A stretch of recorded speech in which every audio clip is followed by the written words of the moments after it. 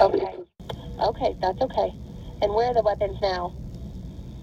He's got it in his hand. He's reloading. He's reloading? Okay, I need you to bear with me, okay? How many shots has he fired? I don't know. There's so many. 3 different rounds of all kind of... God, please. Okay. Please help us, Lord. Help us, Lord, please. Help us, Lord, please. Jesus, help us. Do you know what his name is? No.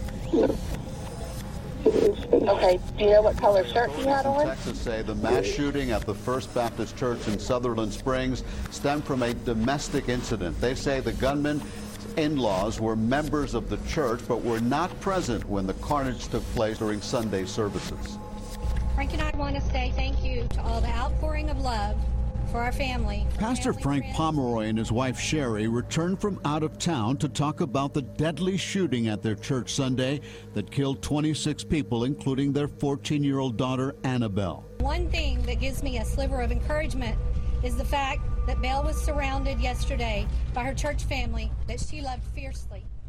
And God, please help me. God, please help me.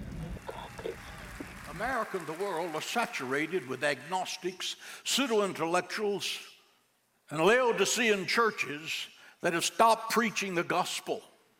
If the church in America had been preaching this book in the churches, what's going on in the streets of this country would not be happening. What am I telling you? Right on the other side of all of this chaos that we're going through right now, in just a few days, in a millisecond, it's going to be over and be over forever. God, please help me.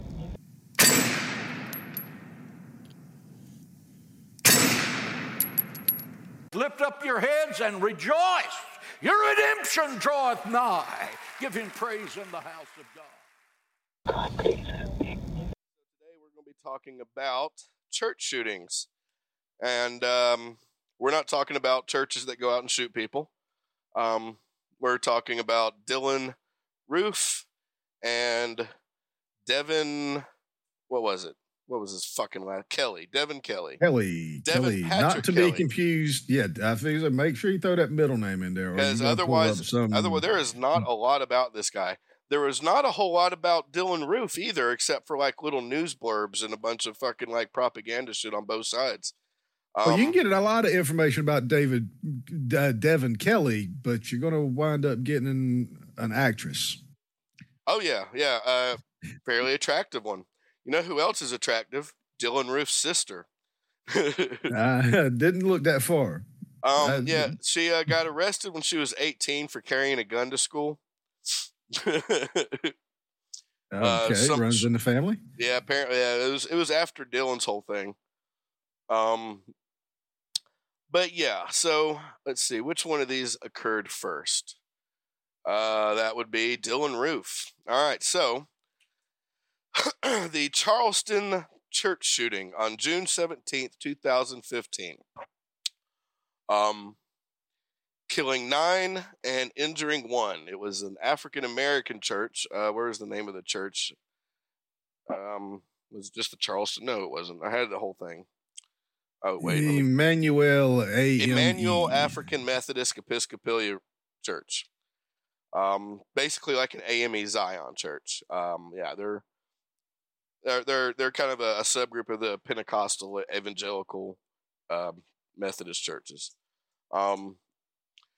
He killed all 9 people he killed were African Americans, including a senior pastor and a state senator, Clementa Pinckney. Yeah, so I actually didn't know he killed a senator. I had no idea about that, and that didn't get a lot of news from what I didn't hear anything about that in the news. Honestly, I just learned during this research that he killed a senator, and he injured 1 other person. Several people identified him as a suspect, and the morning after they shoot him, they found him in Shelby, North Carolina, which is not too far from here, but over like 150 miles from the site of the shooting. Yeah, so he was born in Columbia, South Carolina, to a carpenter, and his mother was a bartender. They divorced, but then got back together right about the time he was born. Then, he left again and married some other woman who moved down to Florida, right? Yeah, he went live with his dad down in Florida for a little while, and then back and forth between the Florida Keys, South Carolina for the rest of his childhood. Out of the frying pan and into the fire. Right? And I'm starting to notice, like, other than AR-15s and, like, some mental health issues, the biggest thing that seems to go through most of these shootings is they have connections to Florida. Charles Whitman came from Florida. But yeah, you're right. Mateen was from Florida.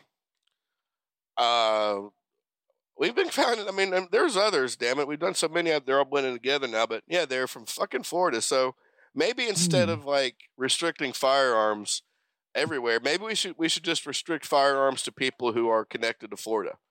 Hey! Maybe we could resemble that remark. Maybe they could put like a big yellow F on their shirts. I resemble that remark. It reminds me of that Metalocalypse episode where fucking Nathan from becomes Florida, man. No, there's an episode of Metalocalypse where Nathan becomes governor of Florida. He's like, I'm gonna govern the shit out of this piece of shit state. Now let me hear your guns. And like later on, this hurricane's coming, and they're like, what am I supposed to do? He's like, what do I get to do? They're like, well, you can name the hurricane. He's like, how about Scrambles the Death Dealer? So he was the epitome of a Florida man. Well, Mike, ever since I've known you, though, you've lived in North Carolina. So while you are somewhat suspect because you have connections to Florida, we just don't let you go to places like malls or anything. That's all. You're. It's like everybody gets to carry a gun in a mall except for Floridians. I'm sure we've just lost our entire Florida audience, but that's okay. Hey, we some crazy motherfuckers. It breeds it into you. It leaches in through the skin. It's something in the moisture in the air, and it's always there.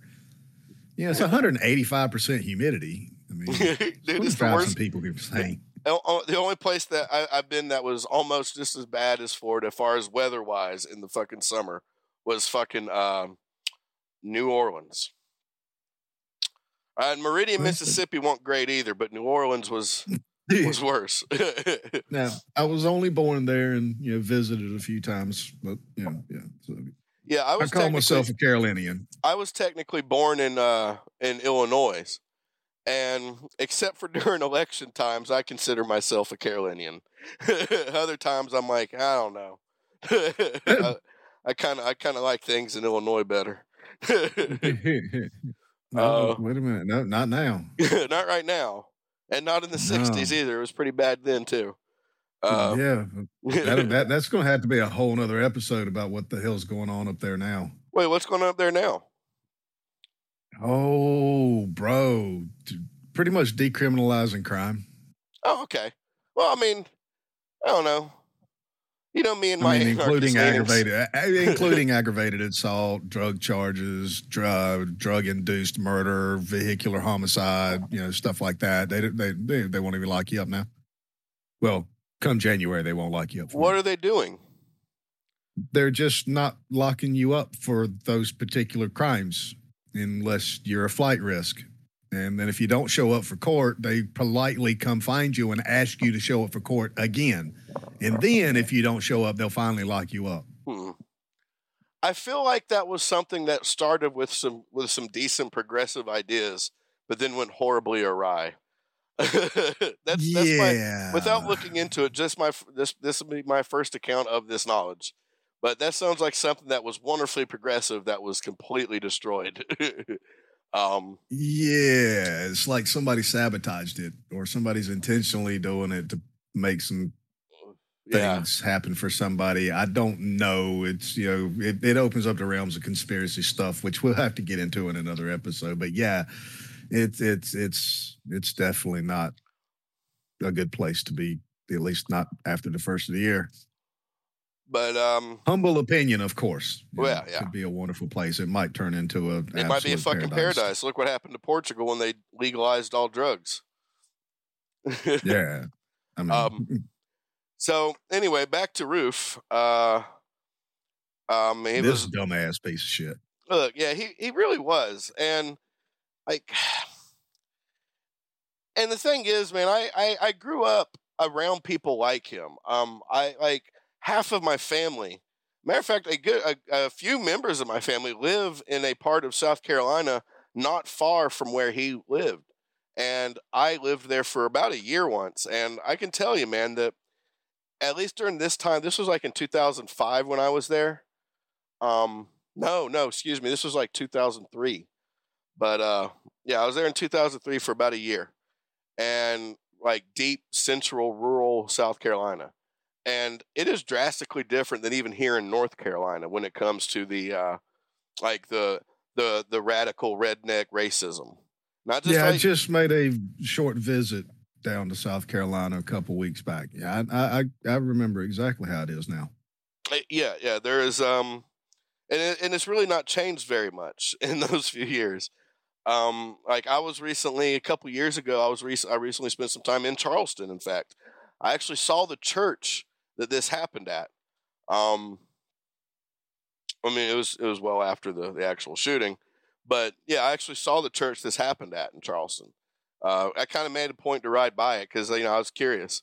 But yeah, it's even in Charleston, it's still very much it's not. I wouldn't call it segregated, but there is definitely some leanings. I've been to New York, where you hear about massive segregation and stuff in the society now, with Manhattan and the boroughs and stuff. It's the same in like Chicago too.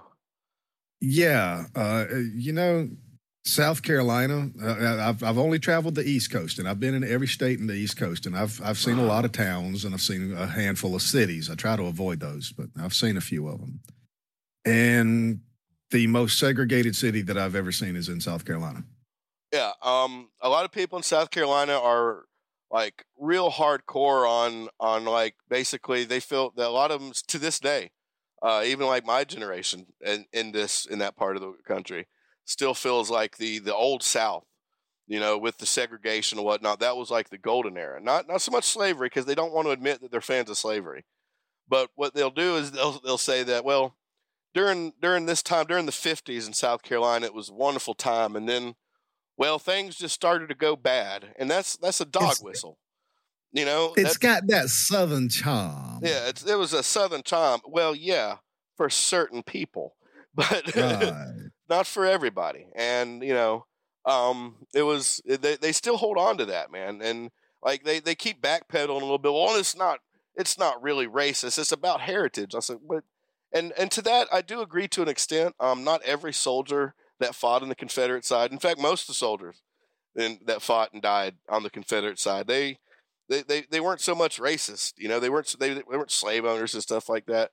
But it was, when your heritage consists of not just slavery, but the things that happened after the Civil War ended.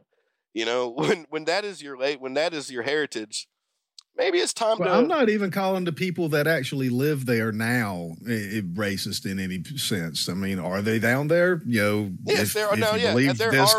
Sure. I mean, I'm saying I'm not saying that it's the majority of people. I'm just saying that that there is a strong foothold in the culture of rural South Carolina that holds still holds very dear to that Confederate ideal. Yeah. It started from the racist and old school Southern lifestyle, and it has persisted through today. And it's stronger than I've seen everywhere. Yeah. And I grew up 30 miles from a giant billboard that said "Welcome to Johnson County, home of the Ku Klux Klan." I ran into more of these racist types like Ruth. These kind of ignorant. They were radicalized because of their culture and because of the people around them, not because they had any actually original thoughts. I grew up a stone's throw away from that, and I never seen it. I saw a good plenty of it, But when I was in South Carolina, I saw it a lot more. It was very clear to me. I mean, I grew up around dirt track racers that, actively had, Confederate flags, Duke Boys style, all over their cars, and I never seen this kind of stuff. I went to one of my cousin's football games in fucking Pelee, South Carolina, and I was 15 at the time, and I noticed like at the football game. Now I've been to football games in North Carolina too, in Johnson County, and there were black families and there were white families that were in the bleachers, but they were intermingled. They just sat where there was a seat. You might, when I was in Pelee, South Carolina, there was a whole like half empty bleacher stand that was all the black people, and everybody else, all the white people, were in the rest of the bleachers. And I guess there was no like cops enforcing it, but it was they just automatically do it. That's how they do things. And the concept of one coming to the other to sit down, nobody would have said anything, but people on both sides would have been like, "What the fuck are you doing?" So there's also like an expectancy. Now that I've seen. And yeah, even in my raising, definitely. In North Carolina, it was, as a child, I was expected to have the same racist views as my grandfathers, both of them. When I defended a black friend of mine, my one grandfather who used to be a preacher, not my clan grandfather, but the other one, he was arguing. He was like, "Well, black people are this, and black people are that." I says, "Well, that church you go to every Sunday has this little black lady in it. It's just one." I said, "But if she were to come here today to pick me up to go somewhere, would you call her the same words you've called my friends?"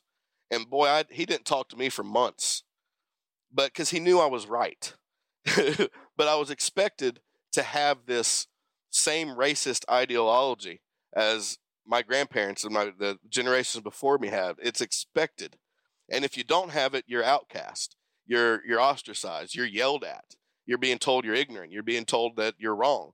And it's like, well, maybe I'm not, though. Did it ever occur to you?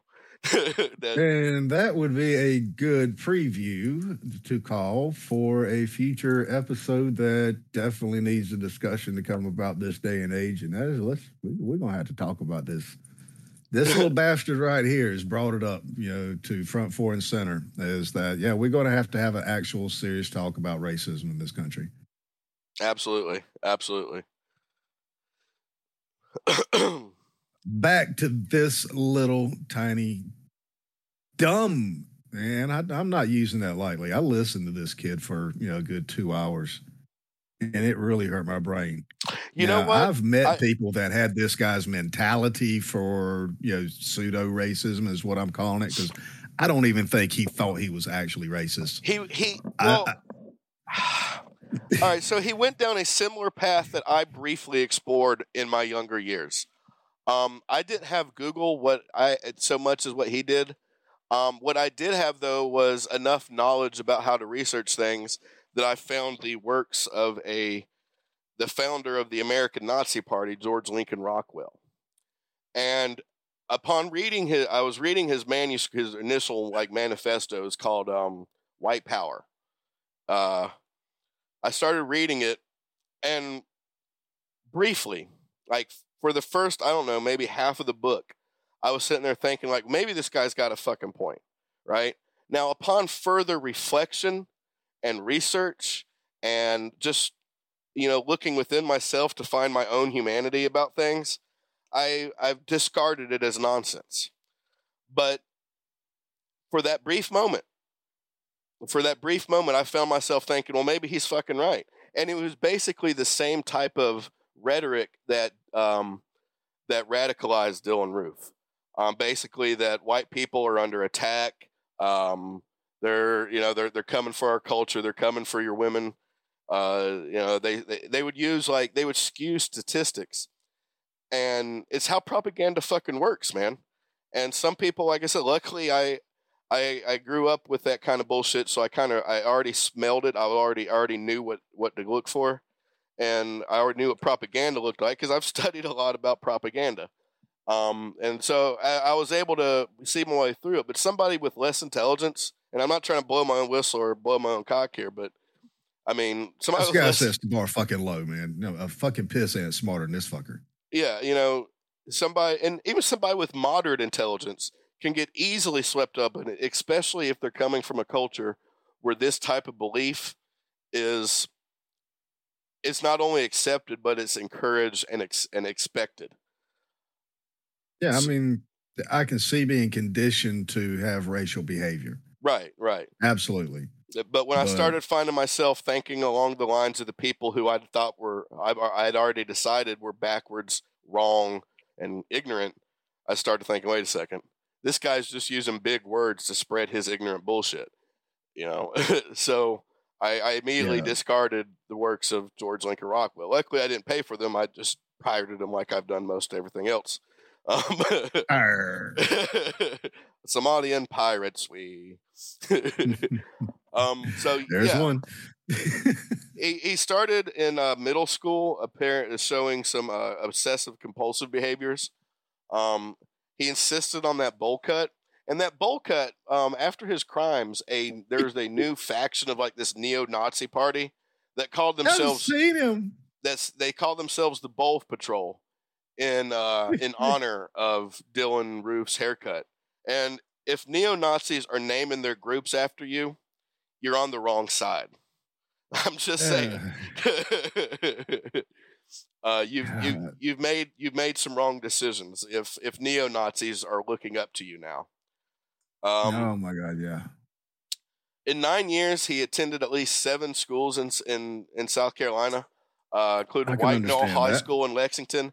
And White Knoll High School in Lexington is 10 minutes or 15 minutes away from where I was living in Peoria, South Carolina. Right? I know this fucking area.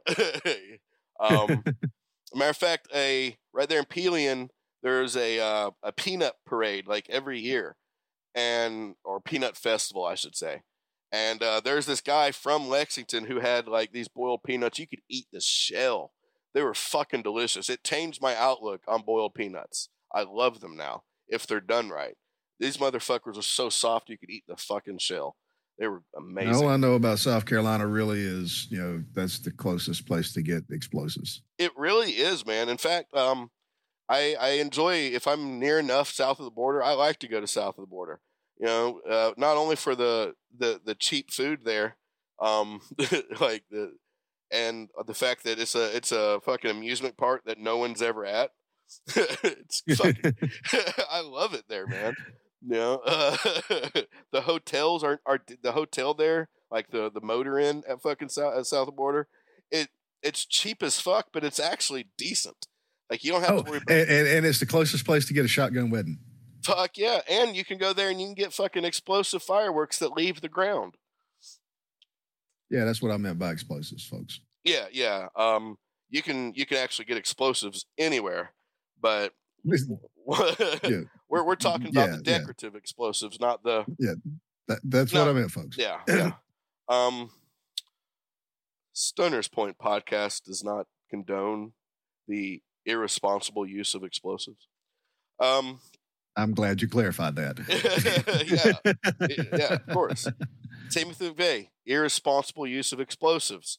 The people who built the tunnels under the fucking mountains for the highway, responsible use of explosives. The building of Mount Rushmore, irresponsible use of explosives. Very much, yes. At least for all the Indians who were living there. Choose your placement carefully. Well, I mean, it was fine before people started blasting the mountain apart. And then they went and tried to do the same thing on a giant. They're like, you know what? We destroyed your culture. We've erased you from our lands. Let's blow up a holy mountain of yours to make it look like Crazy Horse. That's something he would want, right? and never get finished. Fuck no, it won't. But it'll be, if they did, it would be pretty fucking impressive. It would be like the most impressive statue on the face of the earth. I thought you was going to say it would be the most impressive disgrace in the earth. And, also, the most impressive backhand slap to the face. Dude, it's all of those at once. There are so many things that makes it the most impressive statue on earth. It looks like Crazy Horse, but it's a big middle finger. It'd be like going to Cuba and building a 500-foot tall statue of Christopher Columbus. I don't have a whole lot of Indian blood left in my line, but what little bit it is absolutely offended by that. Yes, that should have never happened. Leave the land alone, people. Yeah. He stopped he dropped out of high school in the 9th grade. After he stopped attending classes. He spent his time between playing video games and getting stoned. He was on the roster of a local evangelical Lutheran congregation, but it was unclear if he had really gone anytime soon. And technically, I'm on the roster of 3 Southern Baptist churches because there were several times in my life I tried to reconcile with my family, and for a while, the easiest way to do that was by pretending to love Jesus. I've been to a few churches in my life. I even really tried to, but I just could never stomach the bullshit for long. So yeah. Yeah, I've been to a few. I've been to a Catholic church. So yeah.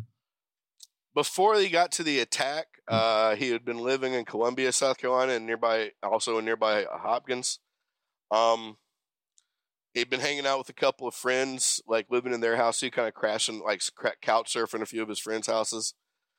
He spent most of his time. This is the first point. A little bit of bullshit. This fucker ain't got no damn friends. Yeah, he's got acquaintances. He spent most of his time just getting fucked up and getting drunk. Working with his dad as a landscaper, but I mean, say if he's got enough money to keep weed in the house, he might have a stoner friend or two that comes around because he's got. Yeah, his uncle on his mom's side said that he had started to worry about his 19-year-old nephew withdrawing socially. He didn't have a job, driver's license, or anything like that, and he just stayed in his room a lot of time. Which at this particular part, when I was 19, I can completely commiserate. That is what I did from 19 to maybe, I don't know, 25. Didn't do anything. And then I went to prison, and then I started doing some stuff when I got out of prison. But I did that very much the similar way. I kind of couch surfed a little bit. I didn't really do anything. I just kind of floated around. I'd work if I had to, and that was only shortly brief periods. His uncle tried to kind of take him under his wing, but Roof was like, "Nah, fuck you," and shut your fucking face, Uncle Fucker. Yeah, I mean, I can fully agree with that particular part of his history. Yeah. Relate to it, not agree with it. Really. I mean, relate's more of a better word for it, I guess. He did often make a lot of racist comments, but he also had some friends in school that were black, which that's one of the things that kind of saved me.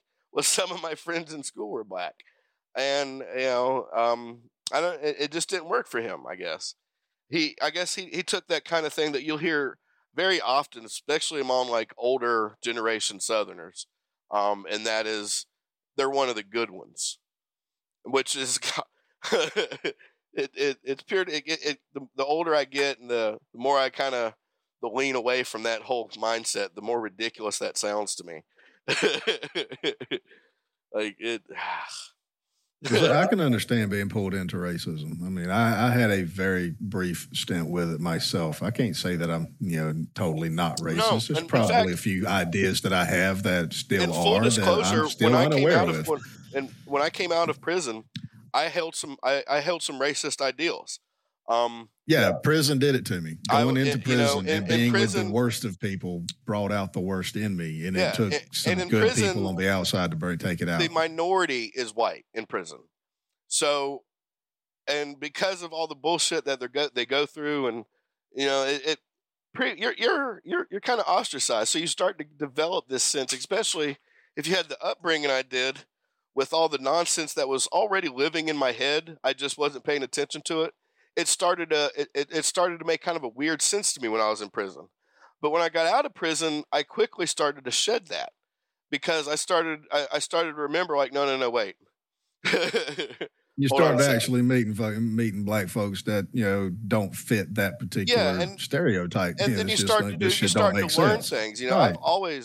I've always been a fan of learning things, seeing different points of view, researching things, studying things, and I did a lot more of that after I got out of prison than I did before.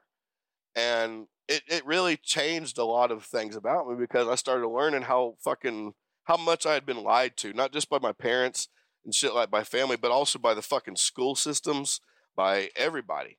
Like the entire world around me pretty much lied to me my whole life. And the more I find out about it, the angrier I get about it. And it's why everybody thinks I'm so like far radical left. It's like I'm not really on right or left. A lot of my ideals align with the left, but I actually kind of consider myself outside of that spectrum. I don't participate in it. Man, you know, the line's right over here, just libertarian side. That way you can fit in a box, and it molds around you. It grows, and it kind of fits like a glove. Your ideas can stretch and move, but you're still kind of enveloped by the idea. Yeah. I mean, and that's yeah. It's fine. You gotta step outside of the bullshit to look at where did things really get started. And this kid, while he had Google, he had all the materials he really needed to learn the answers he was seeking.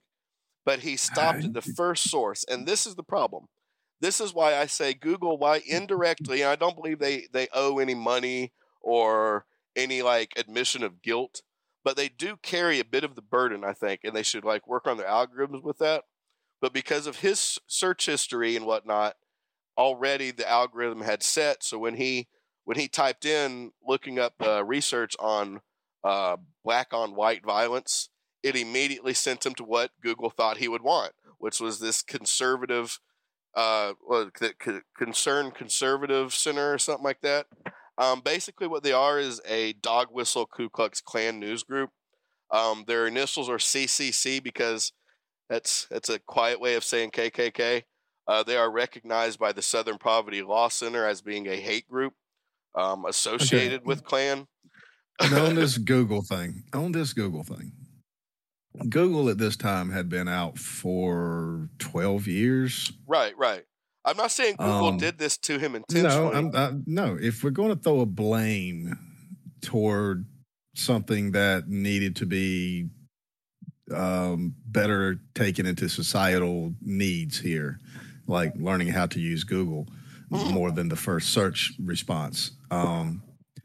I wouldn't say Google needs to change anything about their algorithms or anything like that because, we generally look for the most popular thing and, it pops up with the most popular thing as click-throughs or how long people read. The algorithm's doing okay there.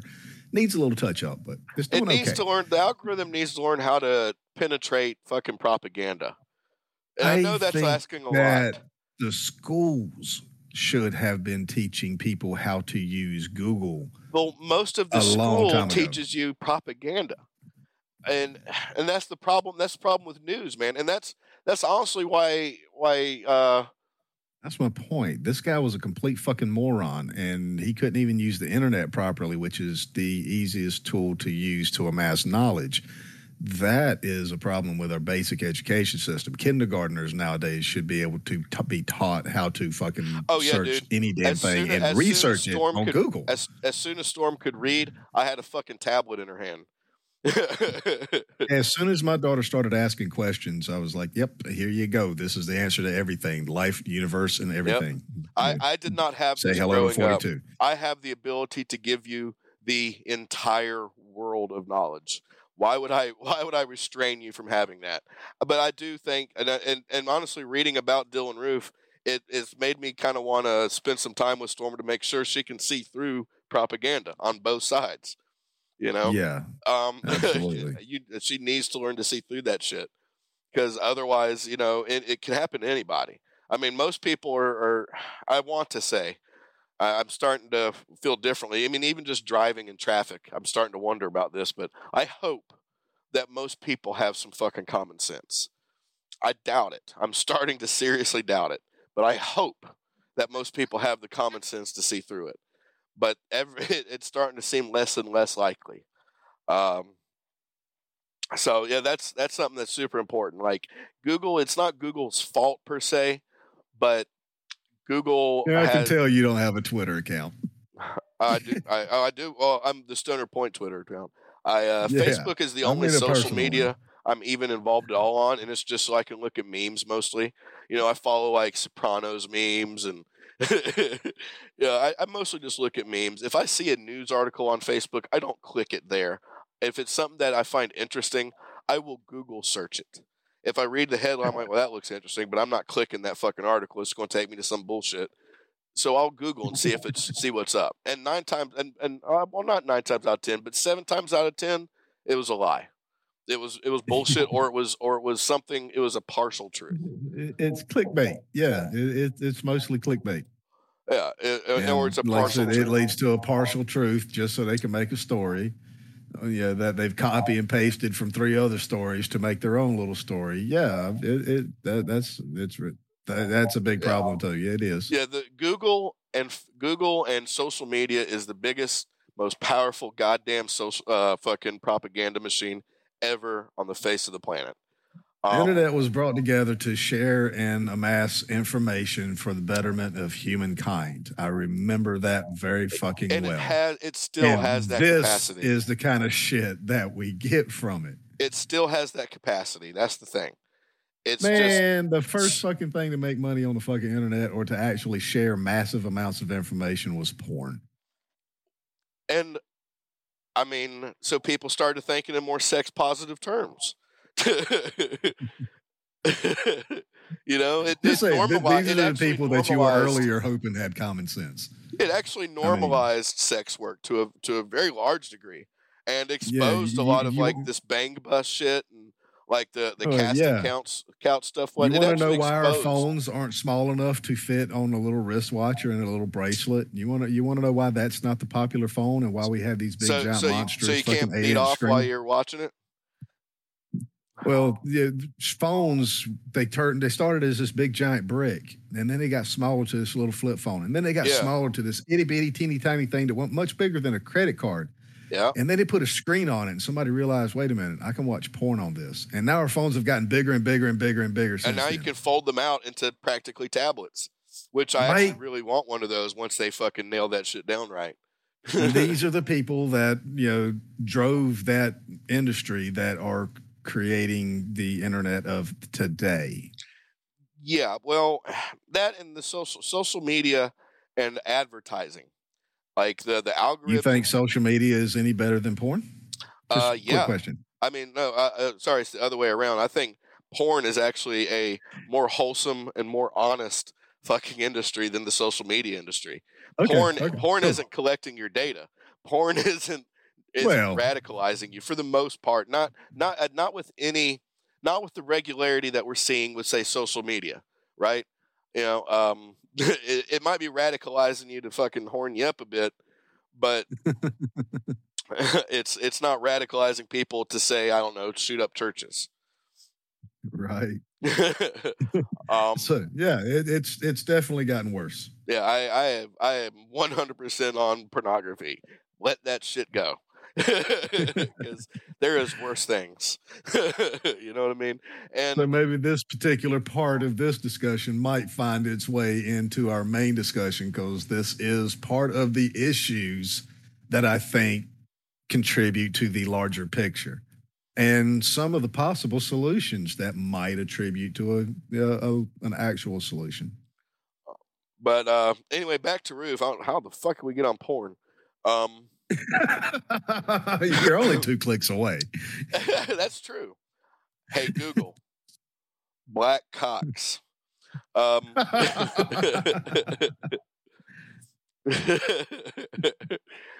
Roof. He had a prior police record consisting of 2 arrests, both made in the months preceding the attack.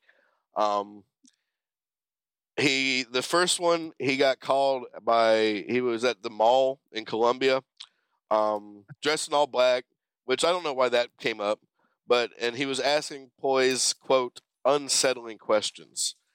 The police searched him, and they found him with Suboxone, which is a prescription medicine for people that are like addicted to heroin or other opioids.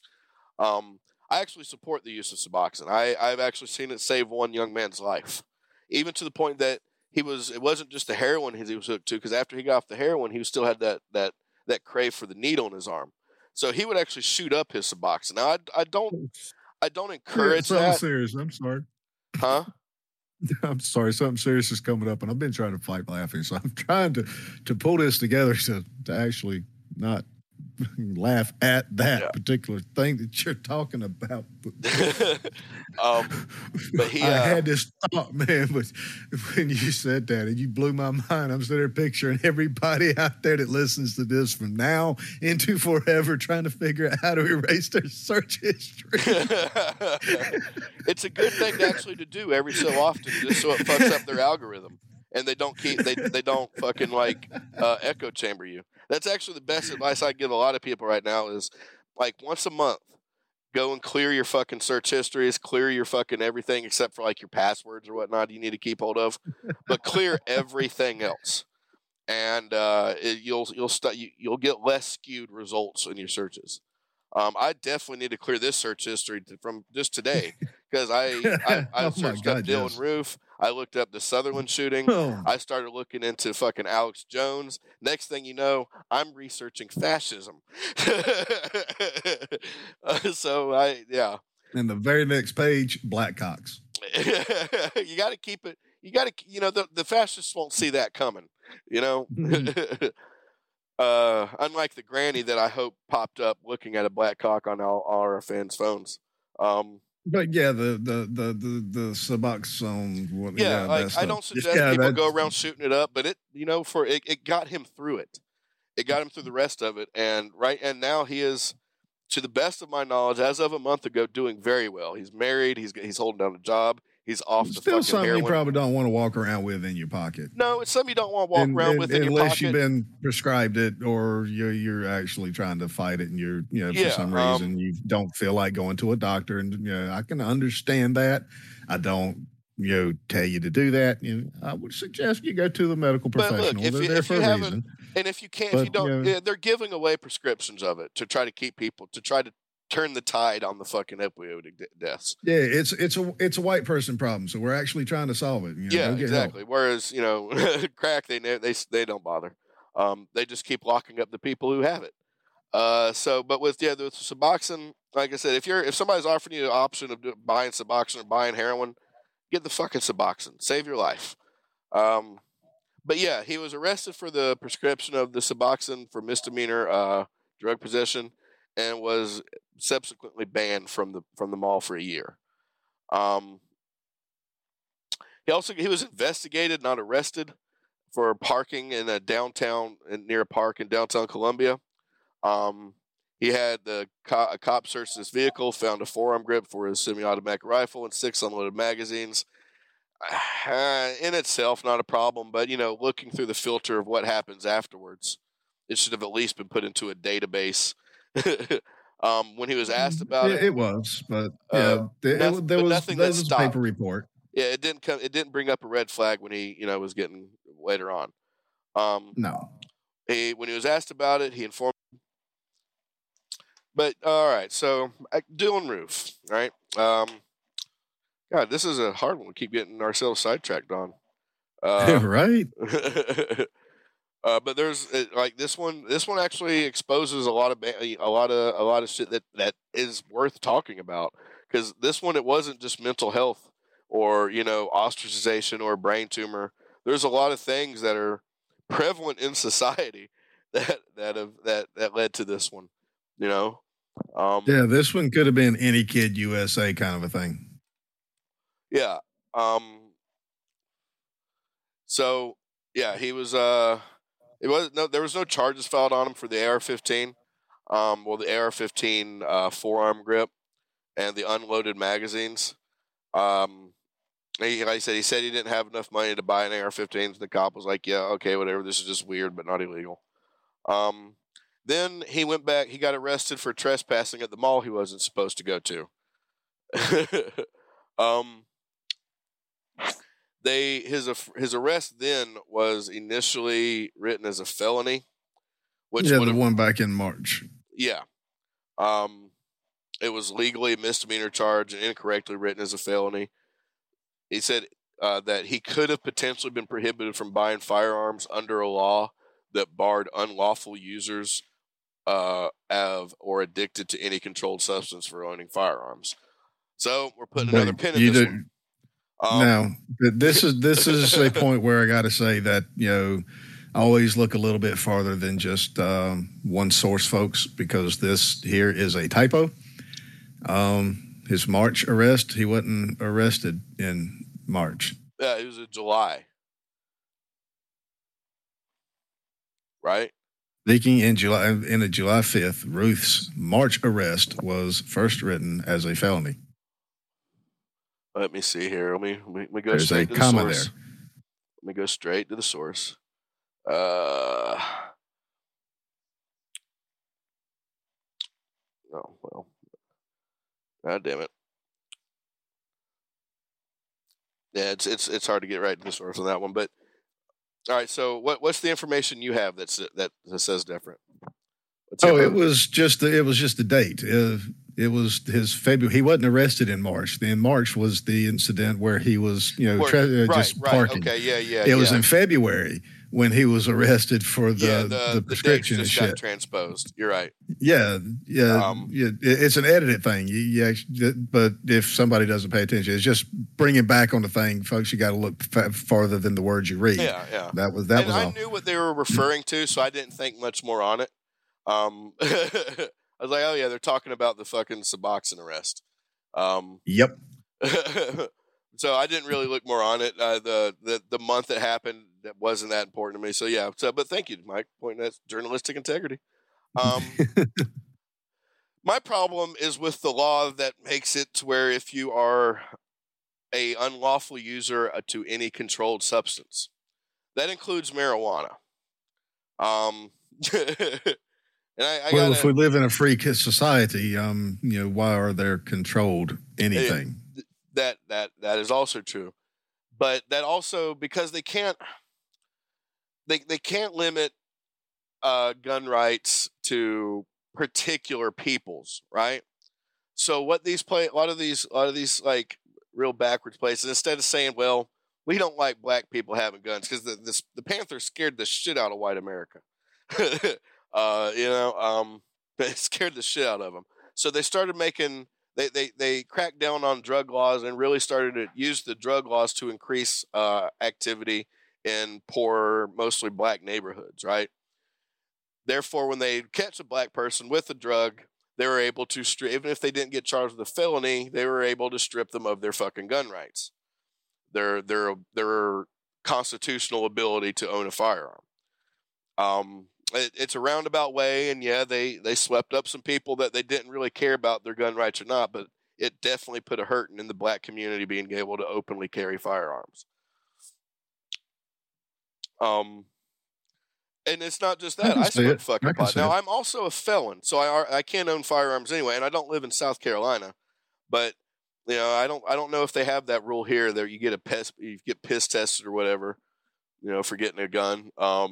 Definitely if you have any fucking criminal charges about drugs. I don't know how it works in North Carolina because I was a felon by the time any of this became relevant. And you just got to go and ask the sheriff, get sheriff permission basically to get the okay for the permit. And as long as you're not a felon and, violent history, then, you get okayed, and then you go through the background check. And if you're not a felon, you're good.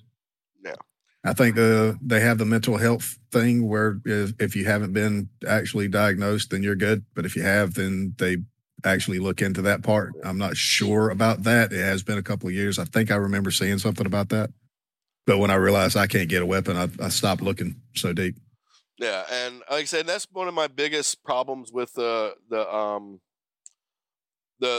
drug law, the drug war in general, is the use of the drug laws and drug related laws to further militarize the police force and to further restrict people's rights, to further restrict their ability to have the same freedoms as anybody else, to restrict their ability to fight back. That, like, whether you agree with the fact that the drug laws are being enforced unfairly or not, you cannot deny that it has had that effect. Absolutely. And I would argue that that would definitely be a point of a wake up, basically, for that particular community to say enough is enough. It's time for me to take my stance on the opposite side of that. Agreed. And if that means exercising that to a right, even though it's against a repugnant law, then Well, see, they tried that, right? The Panthers were very anti-drug. They were they saw it as a way that the police were trying to use to destroy to further infiltrate and tear up their community. And it could be argued that with the crack epidemic and the ensuing gang wars and like increased militarization of the police afterwards, they succeeded at it, and they've torn they also destroyed the leadership and whatnot of the Black Panther Party that existed at the time, and other similar groups that encouraged, these communities to fucking like stand up for themselves and to stay off of this shit and to build the communities back. They encouraged everything else, though. You know what I mean? So it's like they didn't do it they didn't literally go in there and force everybody. They didn't force anybody to smoke crack, but they made it. They made it an easier way. You know what I mean? They definitely they tipped the scales. We'll get into that. We'll have to do a whole episode on the drug war, maybe a whole other one on the Iran-Contra crack cocaine connection. Yeah, it's going to get touched on in the following the good discussion about the gun culture laws and rights, the whole big enchilada after this little mini series here. I'm pretty sure that's going to come up as one of the topics, as it should. Yeah, and the drug war is actually something. It's a topic I've always been very interested in and very passionate about. When I was a teenager and I first started smoking pot, I very much considered myself a member of the counterculture, and I still do, just not so much of the drug counterculture that I used to be like with that. But I do still see that I do still see that as a basic right that has been taken away from us and used against people unfairly. When anybody states that they're declaring war on something that a free society has chosen that they wish to participate with, I've got a problem. Yeah. Now, being as part of this supposed free society and reading the documents that made this a supposed free society, I've got a big problem with that. Yeah. So. Now that drug law should have prevented Roof from buying firearms. It wasn't used against him. It wasn't used. Lives were lost because they unfairly applied the law. Do I think the law was unfair to begin with? Fucking absolutely. But at least apply it fairly, right? Tell me that had Dylan Roof been a 19-year-old. Supposedly, it was only supposed to be a misdemeanor charge. Well, UCLA law professor Eugene Volokh said that it is unclear whether his misdemeanor possession charge would have meant that he met the definition. But you mean to tell me that a 19-year-old black kid from the hood go in with a drug record like that, the exact same record, the exact same background? I'm pretty sure nobody would have looked any deeper to say, wait a minute, that's not a felony. He would not have he would have not walked away with a gun. No, that felony would have stuck there. And absolutely. And to me that it shows that like the systemic racism. That is what they mean when they say systemic racism. But what happened? And if you ever point that out and show that happens, folks, I will armor up and stand beside you. Yeah, now this is one of the cases, the few cases where I've been able to say, look at this. No, I will never say it doesn't exist. I know damn well it does. I just, from my own perspective, and this is from a freaking white guy. I am a white guy here. So my perspective is very limited. But from my perspective, the systemic racism is probably not one of the biggest issues we have in this country. I will admit that it is a problem. And if you ever point it out to me that it's happening, I will get there with you. I believe it is a symptom of a much larger problem. It clearly shows that there's something that there's deeper issues. But at the end of the day, it happened. He got his gun. And like I said, the gun didn't do it. It's not the gun's fault. It's the fact that they had this ridiculous law that could have stopped this from happening, and it didn't. But on the evening of June 17th, he goes down to the Bible study at this church. And he's like, he's welcomed in. I mean, like churches, I have to say this about churches. And you won't hear me say many often kind things about them, right? But there's been times in my life where I had to walk fucking 15 miles in the summer. I have never been turned away from walking up to a church and drinking water from their back spigot. I have never been told, that I could not sit on a church step and take a rest. If anything, they'll invite you in, sometimes. I've never, and if somebody's showing up for prayer, well, that's a chance to spread the message of Jesus, or, to further spread out your congregation. They will bring you in.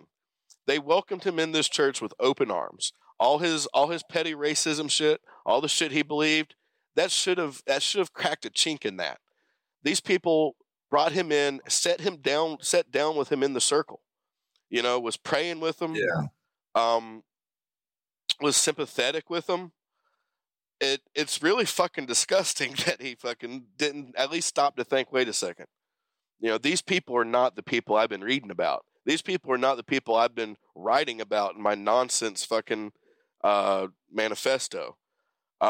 By the way, his manifesto was he basically states that he looked up the whole Trayvon Martin thing, and he decided, well, what's the other end of the statistics? What, instead of white on black violence, how much black on white violence is? Got immediately sent to this fucking racist ass group and their fucking articles on it, and they're fucking extremely skewed and false. In fact, I looked into that shit, but the numbers he was reading, most of them were fucking false. So he gets radicalized. He goes in there, he just starts shooting. Primarily, one of his friends actually tried to hide his gun from him at one point because he was always talking about wanting to go shoot up this college. But it comes down to the college had more security, and I think he felt more secure in a smaller environment like this church, where he could go in, be kind of enclosed. There wasn't colleges have campus police. Well, there's no church police. So he thought he could, pull it off, and he did. He shot several people.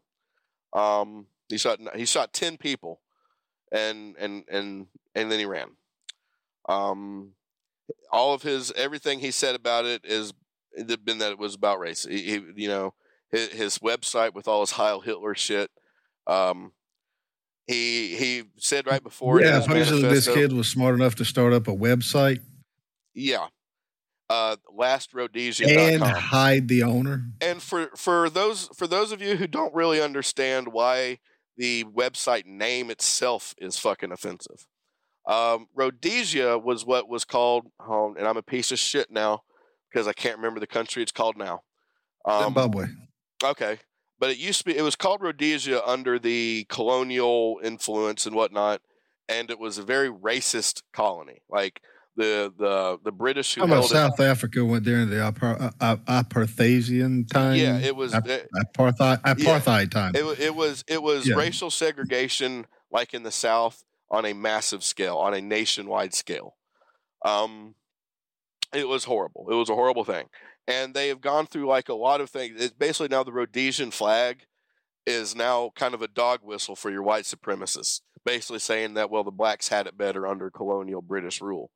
And it's like, no, the reason that they were being fucking decimated, they were being enslaved, they were being raped, they were being forced into diamond mines. It was fucking horrible.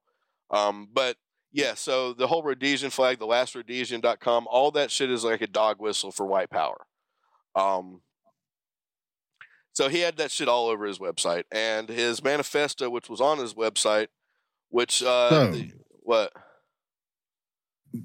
White supremacists are working for the British Crown under colonial law?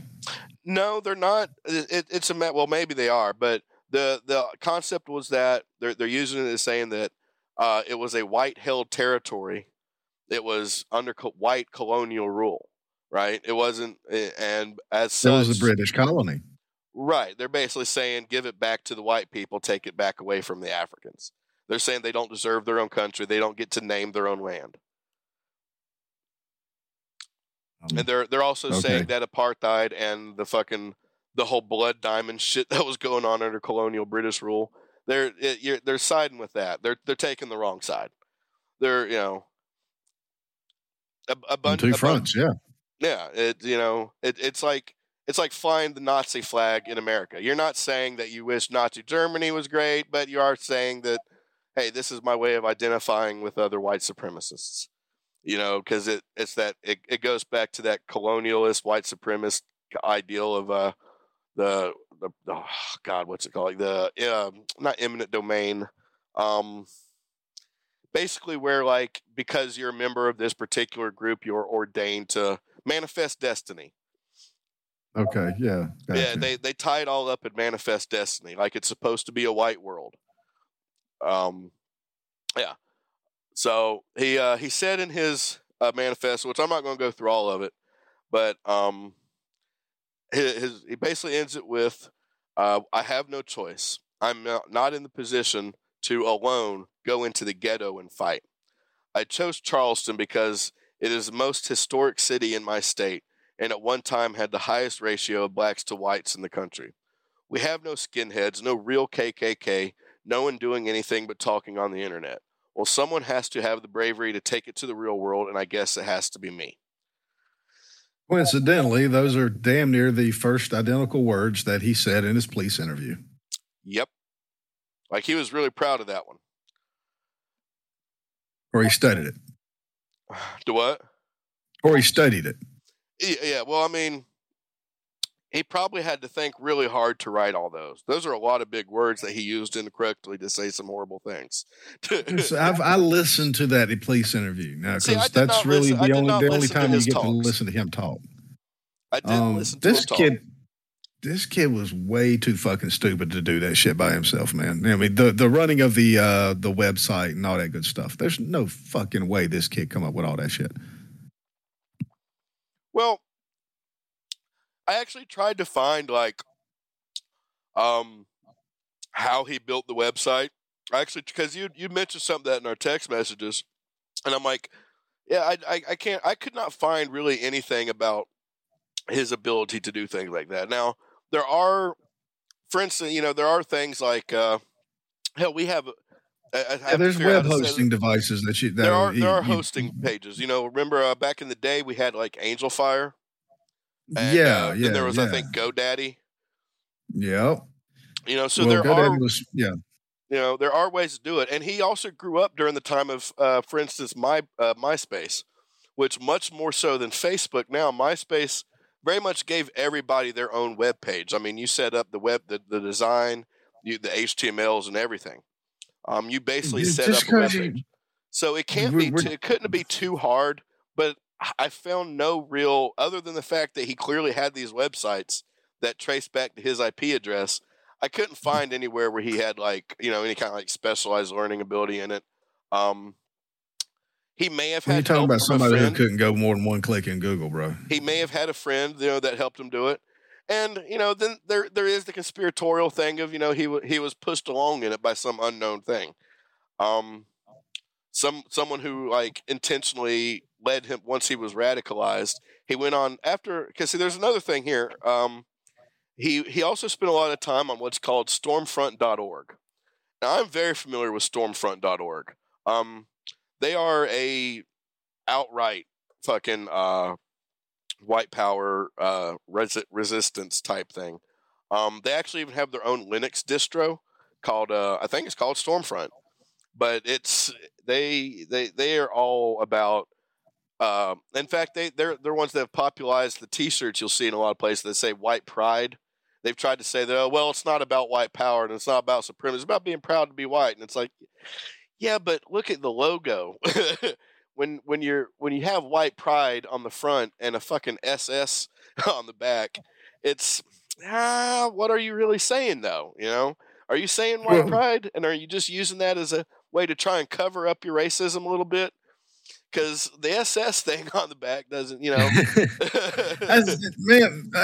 the first thing I popped onto when I started looking into this kid was his police interview, because that was the first thing that popped up on the YouTube algorithm. And like I said, I'm doing most of this while I'm driving around doing my job. So I listen to a lot of stuff instead of popping up websites to read. And most of mine for the background is just listening to stuff. And the first thing I listened to was 2 hours of this kid talking to the police, and I was like, "There's no fucking way this is the kid that did this shit." Well, that was my first thought, just listening to him talk. Well, that's why I bring up Stormfront. I actually had to start looking into stuff, and when I did, and it was more of the stuff that he did that was discovered later, and I'm like, this not the kid that I was listening to talk. He doesn't have he doesn't have the brain the ability to think in a way that would lead him down that particular path. He's more along the lines of the kid that I would talk into doing stupid shit at school, so I wouldn't get in trouble for it. Yeah, and see, that's why that if he did not act alone, if somebody did help him put this website together and radicalize him even further, then it was somebody he met on on Stormfront's forum side. Like, so there's a lot of 4chan style forums and chat rooms all over. It could be something like that all over the Stormfront network. So all he had to do was get access to the Stormfront network, and which is not hard, and it's as simple as a Google search. Although I would suggest anybody stay far away from them fucks. I just get the feeling that this kid had a bad day at school. Maybe the black football jock fucking pushed him out of the way, or stole his girlfriend, or whatever. That's the type of thing that will certain people that are already on the edge. That's the type of thing that will push them. And all it takes is that anger that and then somebody he went to looking into these websites, and he found somebody that he said something about somebody that happened, and some racist piece of shit started talking to him and started grooming him into a racist. That's the feeling that I got. He was already a racist, but he was groomed into a radical racist. I honestly don't think he was any more of a racist than the average white kid at that time in that particular area. I said, I believe that. Not saying that ain't racist. I'm just saying I don't think he stood out as a racist. Like his black friends, I think he'd consider them the good ones. You know what I mean? He still I've got some black friends, kind of racist. Yeah, exactly. And I think he was already that type of a racist. But that type of a racist, look at me. That type of a racist can be saved. That type of a racist can come back from that. It is. All it takes is a couple of good black friends to make you realize, hey, you're a piece of shit and you need to think about something. Yeah, I've been lied to, is what came down with me. But he had somebody, if he had any help, it was somebody on Stormfront that was whispering in his ear. Alex Jones. So Alex Jones' expert analysis on the Charleston church shooting was that it was a false flag, as usual, perpetrated in order to, take our gun rights. They're coming for our gun rights, they're coming for our guns. And that was Alex Jones' thing. That was part of some liberal elite plot.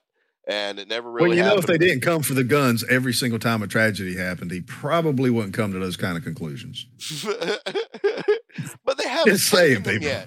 And in fact, in this case, is proof that they're not applying the gun laws that are there. No, but they already had. We're way past the assault weapons ban. We're way past the automatic weapons bans.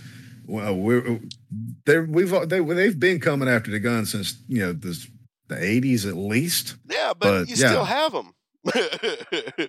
People are still getting them. That's because we still fight for them. We fight for them, and then we give up a little bit, and then we fight for them, and we fight for them, and we give up a little bit. Yeah, and it's like the drug laws, man. Just because they made it illegal, nobody stopped having drugs. Nobody. Yeah, but the government isn't giving any on any part. Once they get it, they don't give it back. But then you have people who just do what they want to do anyway. And that's why I say gun laws are ineffective at the most. Now, if they really wanted to do something. There's a big difference between walking around the corner and smoking a joint, or as most people do now, just walk down the street fucking vaping it, or And walking around with a fucking nice shiny revolver on your hip, not even trying to conceal it, just walk down the damn street with a revolver on your damn hip and see how people treat you. But some people are like, hell yeah, good job. The other people will walk across the fucking street to stay away from you because, for some reason you're the scary boogeyman all of a sudden. Yeah. A lot of white supremacist, two big white supremacist organizations, other than the ones that named themselves after his fucking dumb haircut, said that they weren't responsible for it, but they also said, well, he has legitimate grievances. Oh, his point is valid. It's like, but he didn't, though. When you read his grievances and you look up the numbers that he was looking at, his grievances were not legitimate. They were just racist grievances. He spends most of his time talking about what's called white flight, which is a racist thing to talk. The white flight actually is what is a nice racist way of saying redlining, which was the way that they fucking pushed all the black people into one community after segregation ended. That's how they did it. It's another fucking dog whistle when they're talking about white flight. Oh, the white people had to run to the suburbs to be safe. They had to run. All the white people had to run to the suburbs to be safe, and it's not safe for the white people living in the city. Well, that you're talking about redlining, and the people who did that were white people. So, but yeah, his attack was treated as a hate crime, and it was. He was captured 245 miles from the shooting scene, with a .45 caliber pistol during the raid, but it wasn't apparent if it was the same one used in the attack. Which I guess I failed to mention that he never did manage to, get his fucking AR. No. This is one of the times he didn't have 50 guns. We do talk a lot about the AR-15, on these particular talks. We have brought that particular weapon up, or that style of weapon up, several times, and it's the most popular weapon system in the United States. Yeah, it's effective. It's effective, and that's why. And it's like they trying to blame it on them. And it's like, no, it's not the assault rifle's fault. You can't fault them for making an efficient tool. You can't even on that argument, we're cherry picking. Remember, we're cherry picking. Of all the shootings that have happened, the AR-15 is not the one that is chosen most. It is the lowly handgun, as in used in this particular example. And the Virginia Tech. Yep. The handgun and Columbine had a fucking deer rifle. Yeah. So, the AR-15, big, bad, scary, very effective weapon. Yes, it is designed to kill people. That's the whole idea of a weapon. And when you're in a fight for your life and the cops haven't showed up yet, do you want it to be a fair fight? Hell to the fuck no. You want that bitch one-sided to the point where you think you're cheating. AR-15 is the way to go. Yeah. And then, so he was charged both federally with the hate crime and whatnot, and in the state. And here's one thing I will say the Justice Department actually impressed me with, right? Now, one day we could have discussions about the death penalty. I'd love to actually solidify an opinion on it, because I'm kind of wishy-washy with the death penalty. I'm not. If they had given him the federal death penalty and the state death penalty, right? And later on, the federal death penalty got overturned, which often happens. And say the state changed its laws at this point in time, then it's actually possible that he could have walked. So what happened was the state basically said, all right, you won't face the death penalty in South Carolina. If you, plead guilty or whatnot, you'll get 9 consecutive life sentences. So he pleaded guilty to that. And then the feds gave him the death penalty for his. So in case he ever gets out of federal prison alive, he will die in a South Carolina prison. And that is one of the few times the American justice system has fucking succeeded. I thought that he took he pleaded guilty in South Carolina. Yes. So that he would actually be held in South Carolina and not have to go to federal prison. There was the the district attorney intended to seek the death penalty for him because more than 2 people were killed in the shooting, and those were put they at risk, wanted the death right? penalty. Yeah, but he plea dealed to a guilty plea instead of To fighting avoid it, being sentenced to death. Right. Right. Well, he didn't. So they went ahead and they said, all right, so we're not going to put you in trial. We'll take your plea deal. We'll give you the 9 counts of murder, and you'll get 9 consecutive life sentences. Right. To me, I've got a completely backwards view on it. The Wilson said that the plea deal was an insurance policy in the event that his federal death sentence were ever overturned, as it assures that Roof will die in prison. And the federal government didn't give him a plea deal. If the federal government would have and has, or at any point would have appealed the death penalty to where he wouldn't get death, it would have commuted itself back to the life sentences. Yeah, it just in this he way, would have still been in jail. Right. He would. And if he ever got, the thing is, that way, if he ever gets out of federal, it's like, if Charles Manson would have ever gotten out of federal prison, he would have been free. Because of the way his whole shit works. You don't get out of jail on a death penalty. Unless you find that you've been wrongly convicted, of course, and then, hey, lovely, we finally fixed something.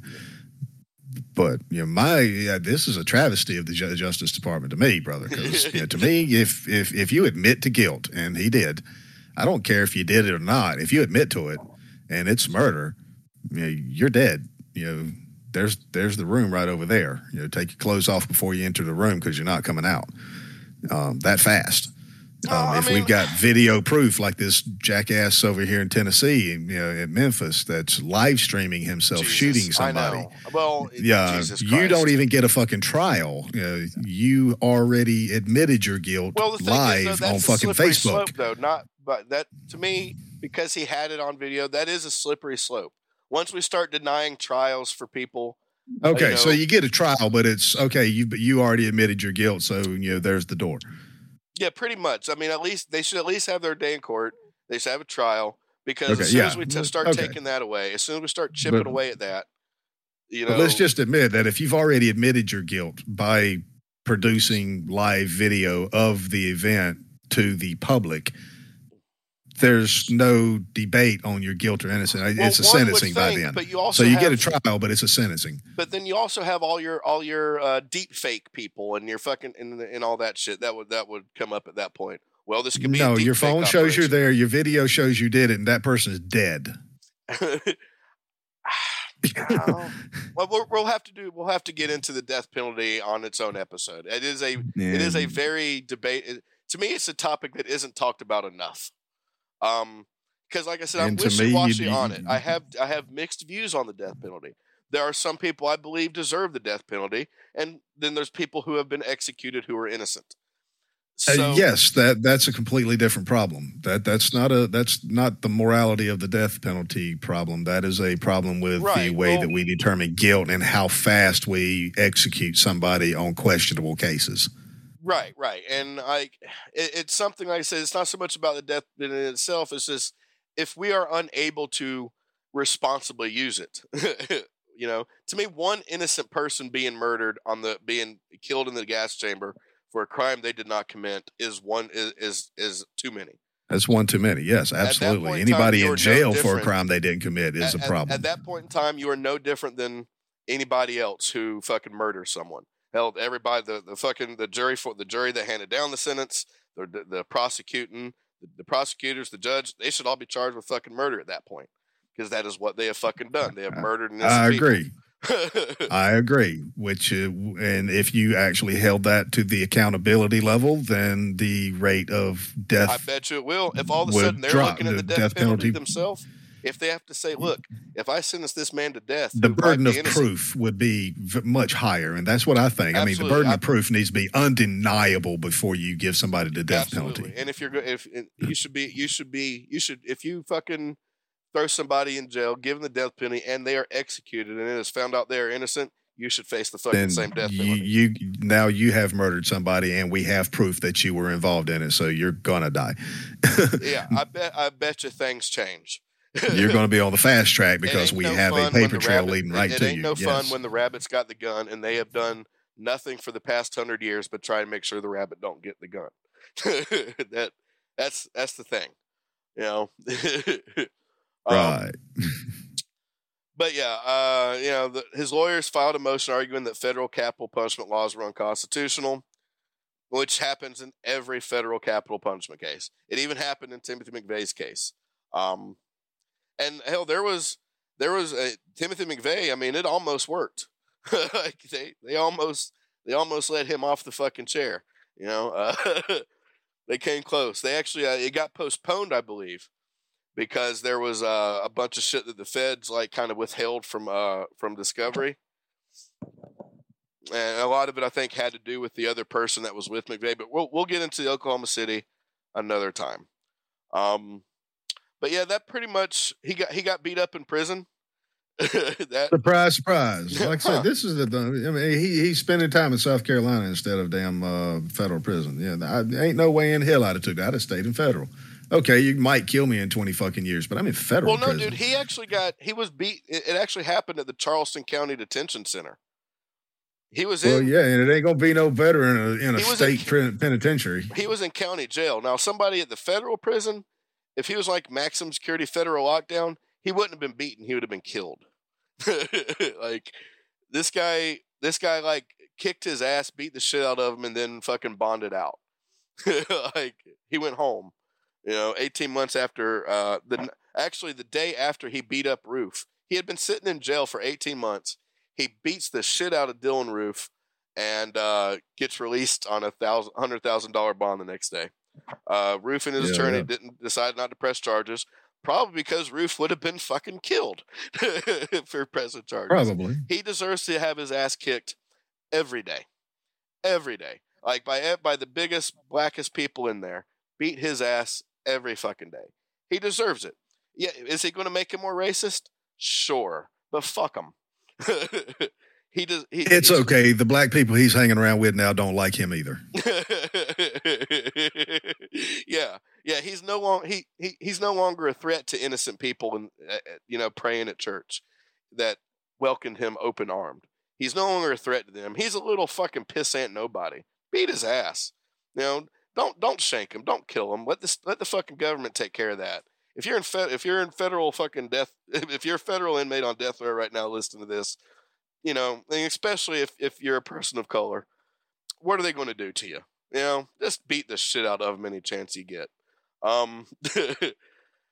He ain't going to be around too long anyway, because I guarantee you he will be put to death.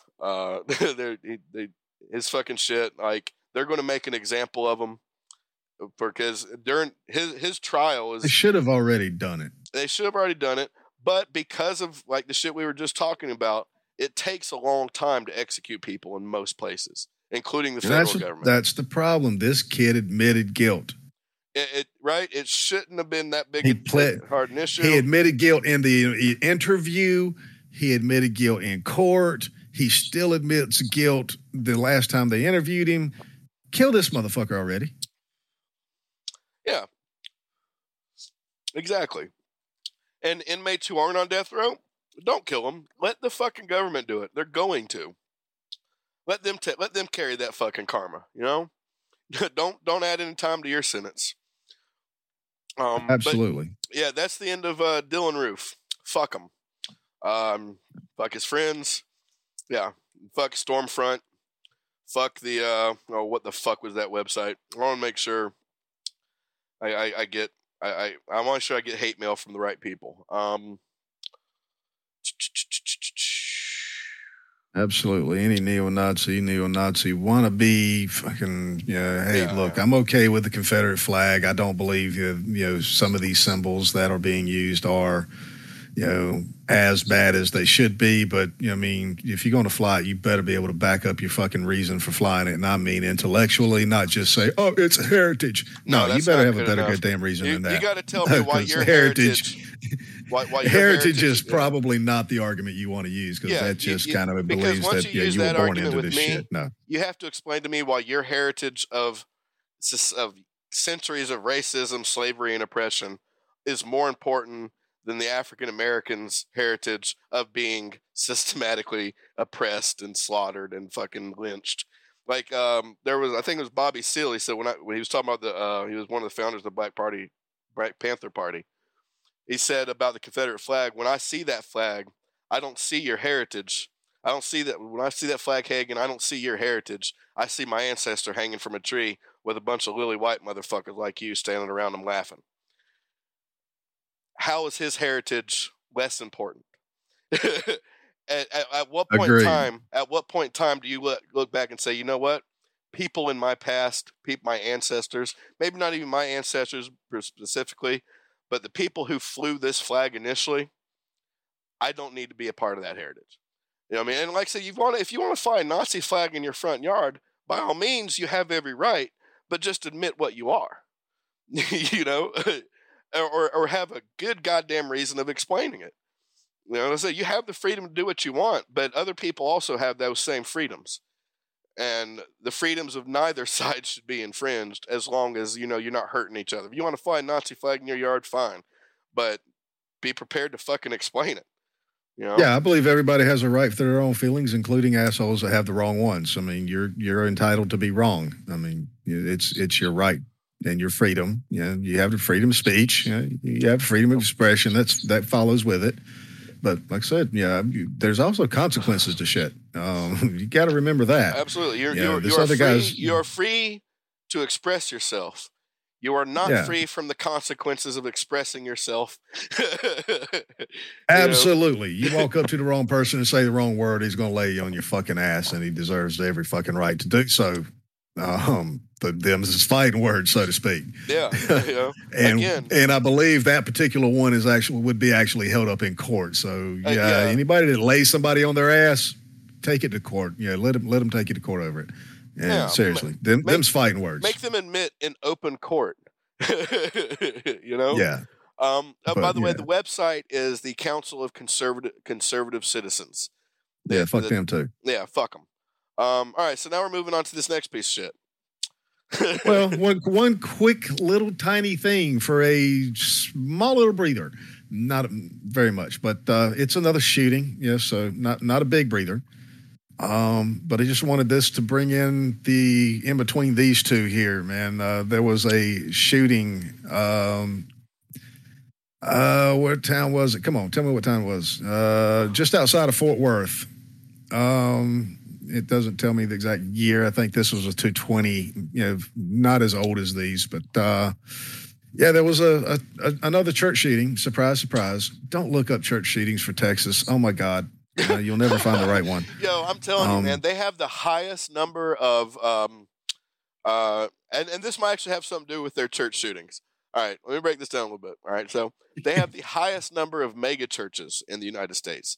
They also have the highest number of voting conservative Christians in the United States.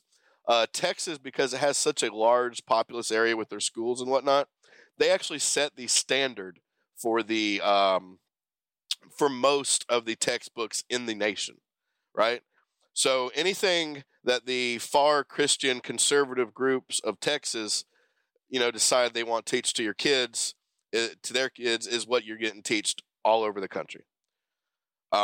So Texas, they have a very strong Christian, like evangelical, far right Christian following, and So the fact that there's a lot of church shootings in Texas, while I was unaware of this, does not surprise me, because there's a lot of churches doing a lot of fucking weird shit in Texas.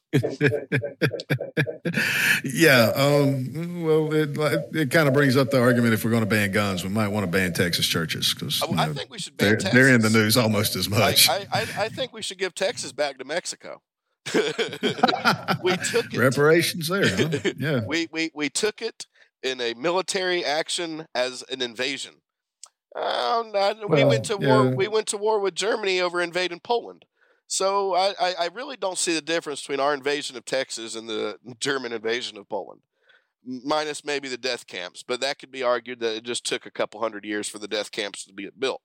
I'll take it back to one of our earlier, one of our very first releases, actually. Our first release was the teaser. Yeah, I think we need to extend the southern border. Let's just welcome Mexico into the fold. Oh yeah. So yeah, we took Texas, but hey, you get half of it. You get to live there, and we can't say shit about it. Just bring the whole country. Let's make up for it. Bring the whole goddamn country with you. Yeah.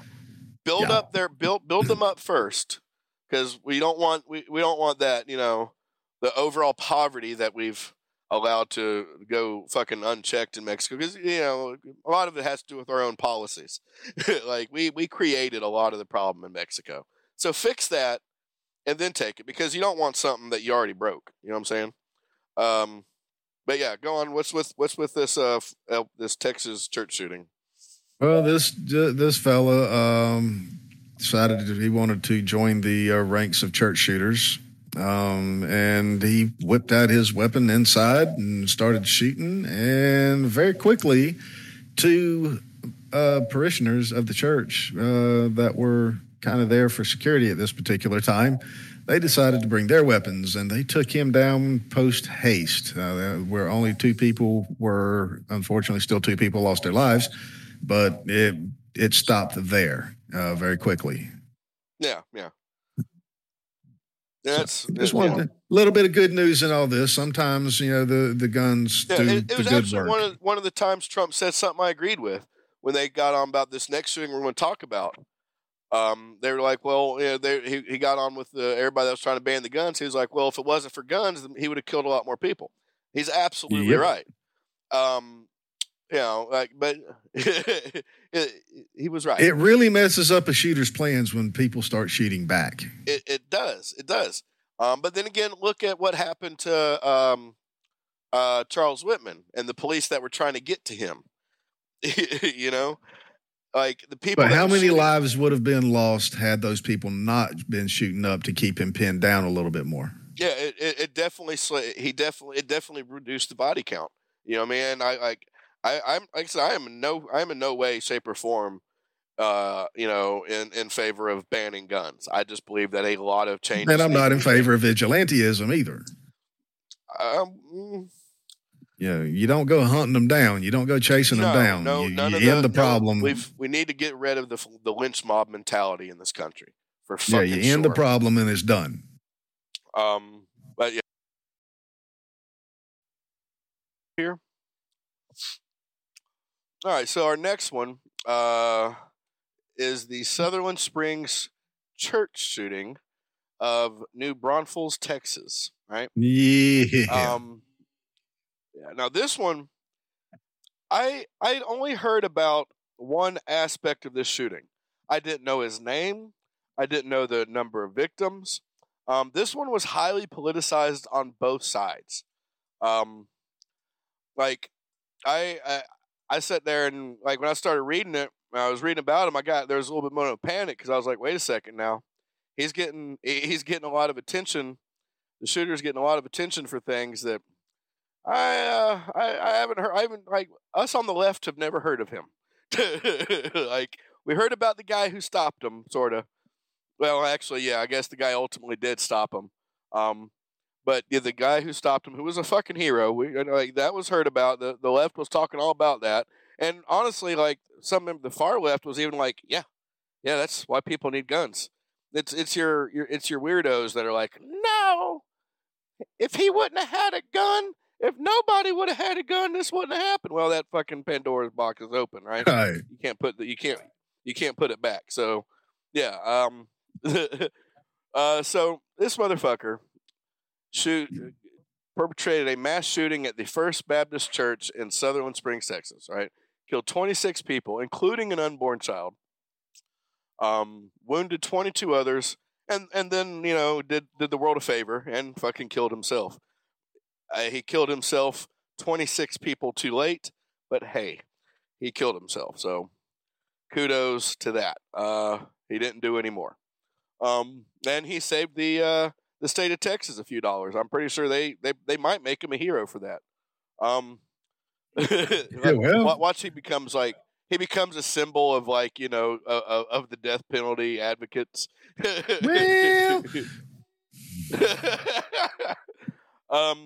Ain't nobody spending a tax dollar on him, so you got to give him some kind of credit.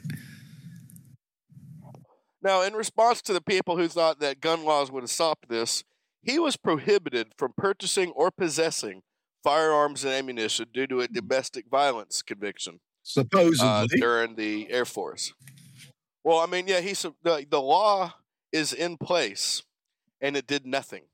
It did not matter.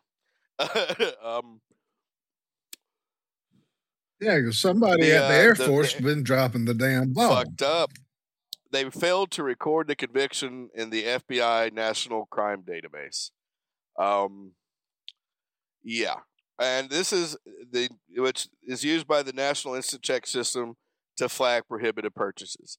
See, when I first heard that there was such a thing, I thought, well, then that's all we need. I didn't realize how poorly it's been implemented. Right. How unfairly it's been implemented. Both of these shootings, due to gun laws, should not have happened. Absolutely. I mean, that just shows that no matter what the law is, something's going to still happen. All right. It's part of the reason, like I said, I'm opposed to all the banning guns. Nothing we've banned. We've banned drugs. I'm rolling a joint right now. We banned child pornography. Almost every one of these son of a bitch, an enormous chunk of these guys, and surprisingly so, had child pornography.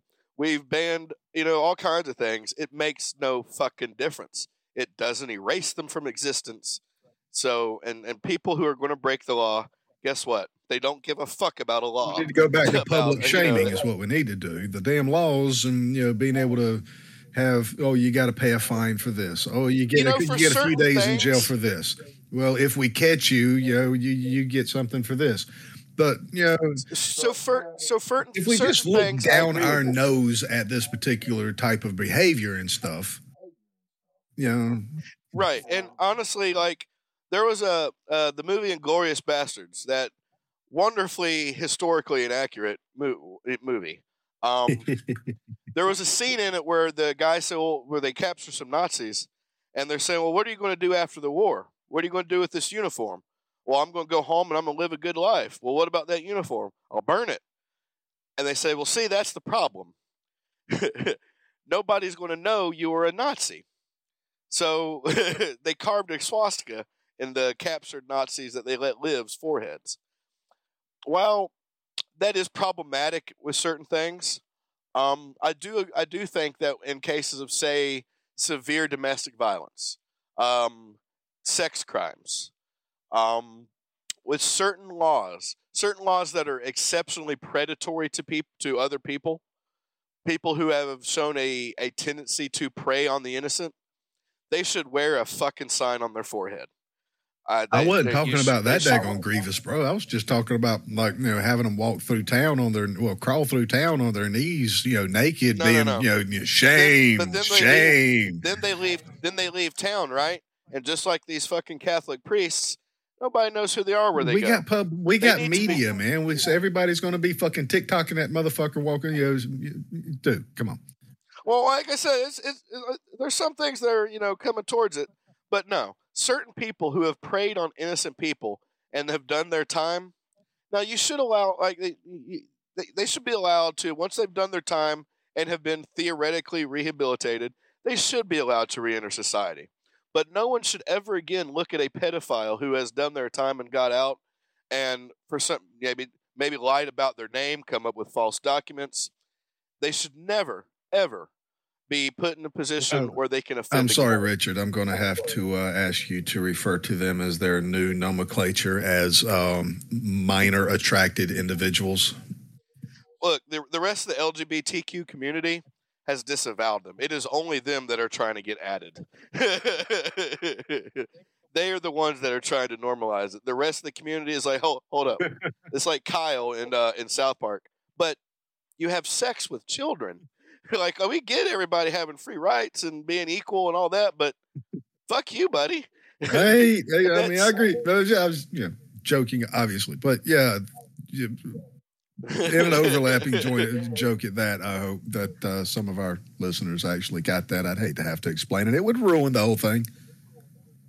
It would, and I kind of did, but it is something that I feel like that does need to be addressed at some point. Yeah, absolutely. You know, that they're trying to get added onto the LGBTQ community, and it's not strengthening their cause, but it is weakening the legitimate cause of the LGBTQ community. It is giving these people a foot point, a standing point. It's a point where people are going to PetSmart with and they have pride flags, and they're like demanding PetSmart take it down because it's satanic and they're pedophiles grooming children. Whereas, you know, most times PetSmart's like, no, you got to leave. In fact, we'll just call the cops. We have the right to fly this flag. You don't have to like it, but you can go to Petco. Right. You know, and that's the case with anything, you don't folks. I mean, yeah, boycott them if you want to, but, you know, don't demand anything out of anybody. That's kind of, Yeah, don't go into a store with your fucking phone on just to create a scene because you think that all LGBTQ people are satanic pedophiles. That's no. And I'll use it from the one that's in my brain for some freaking reason about trying to force, you know, folks to bake a cake for a gay couple. Both sides. I mean, it goes both ways. You can't force somebody else to do anything. We used to do that at one point in time in our history. With the exception of public office, if a judge does not want to perform a gay marriage, that judge should no longer be a judge there at public office. As long as that state has allowed gay marriage or what have you, it is that judge's job as a public officer of the state to do that marriage. Public, I don't give yes. a fuck how Public, they feel yes. about it. Legal. Public, yes. Legal. Yeah. You know, marriage is marriage. Yes, absolutely. And it should be upheld as strongly as the so-called traditional marriage. And like, whether you agree with the law or not, if you are a judge, a duly appointed judge in a state where it is, and it's been federally allowed, if you are a judge and somebody comes to you and wants to do a gay marriage and you don't want to do it because of your religious convictions or political leanings, quit your fucking job. Yeah, you shouldn't allow those. If you're a judge, those should not affect your decision. That's different than the baker. They shouldn't. They were a private individual who owned a company. Yes. I've always agreed with we reserve the right to refuse service to anyone. Well, I mean, it wasn't great for segregationalists in the South, but if you don't want to bake a cake for someone, don't fucking bake it. And the big way we got rid of the segregated restaurants and stuff was to open up other ones that weren't. And the ones that were went out of business. Exactly. Boycott them out of business. Absolutely. I'll stand right beside you, you know. But they have the right to say no. And for anybody to force somebody, we've done that before in our history. Let's not repeat that. It shouldn't, yeah. But tangent. Yeah, he should have never had a fucking gun. Not at all. I mean, it shouldn't have happened. And let me see. Let me try and find some. Let me pull up. I have what little bit there is about his fucking life. There's not much. This guy came out of nowhere, and he was an absolute asshole. He was born in this town in Texas in 1991. He attended the high school there. He grew up there. He had a disciplinary record at the high school. He was in trouble often at school. Falsifying records, insubordination, profanity, one drug-related offense. He was described as an outcast who was popular among other outcasts, which, I mean, I can relate. Yep. I was a trouble kid who was popular among other outcasts. He signed up for karate because he was being bullied. He had a 2.32 grade average. So I mean, he wasn't. Huh? He wasn't always a psychopath, though, according to some of his middle school friends. And as he grew into something else. They said they saw him change into something that he wasn't, but whether he wasn't before, he was when he was at the end, you know? And we see this in a lot of, like, especially with psychopathy. You'll see it a lot of times. Like, it manifests itself somewhat in early childhood, especially with, like, getting in trouble a lot and what have you. and kind of like bad impulse control. But it really starts to manifest itself during puberty. And that's kind of what they're saying. Like as he grew older, as he and whatnot, he started to get more and more distant from reality. So what do you do when you're a budding psychopath and you flunked out of school? Well, you fucking join the military. You're right. Well, he was in the Air Force. Yeah, I don't know what they say. They probably don't. They probably don't. This guy never existed. Yeah, it's like the Air Force does with everything else. He was just a weather balloon. Right. He was sneaking firearms onto Holloman Air Force Base. He fractured his toddler stepson's skull. This is the incident in which he assaulted his wife, fractured his stepson's skull, and it's the incident that made it to where he should not have been able to purchase the guns that he did. He damn sure should have had a little bit more than what he got out of it. Actually, he made he made death threats against his superior officers, which I was in the military. I had shitty superior officers. I can get that. Fracturing a toddler skull, no. Death threats against superior military officers, well, that's kind of why they're in the military, right? Yeah. They shouldn't be scared. You shouldn't be able to threaten them. Yeah, I thought we were under constant threat. Ever since 9/11, it hasn't gone below orange. So they're in constant threat of Well, death. these guys should be trained to the point where they actually feel that nobody should be able to threaten them or be in a position to cause them any kind of freaking harm. They're supposed to be our superior fighting force. Who the hell can threaten that? Right? So he gets admitted to a mental health facility by the military. Where he escapes. Fuck yeah, he does. He escapes. They catch him. And I want to stop on that for a minute, right? I know this is already our longest mini-sode, and by the time we're done, it might actually be our longest episode. Yeah. But I mean, these two there's very little information about them, but they both bring up such important little things, little chinks in the system that the others we were not able to find. Now you're starting to see the problems in the system itself, right? These two should have been prevented multiple times, multiple ways, especially with the fucking gun laws that everybody's saying, anyhow.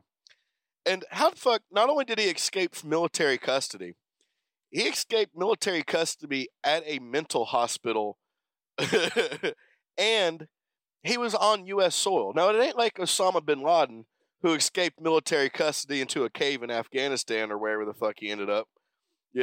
This is a guy in Texas. No, New Mexico. Sorry. This is a guy we've already got locked up.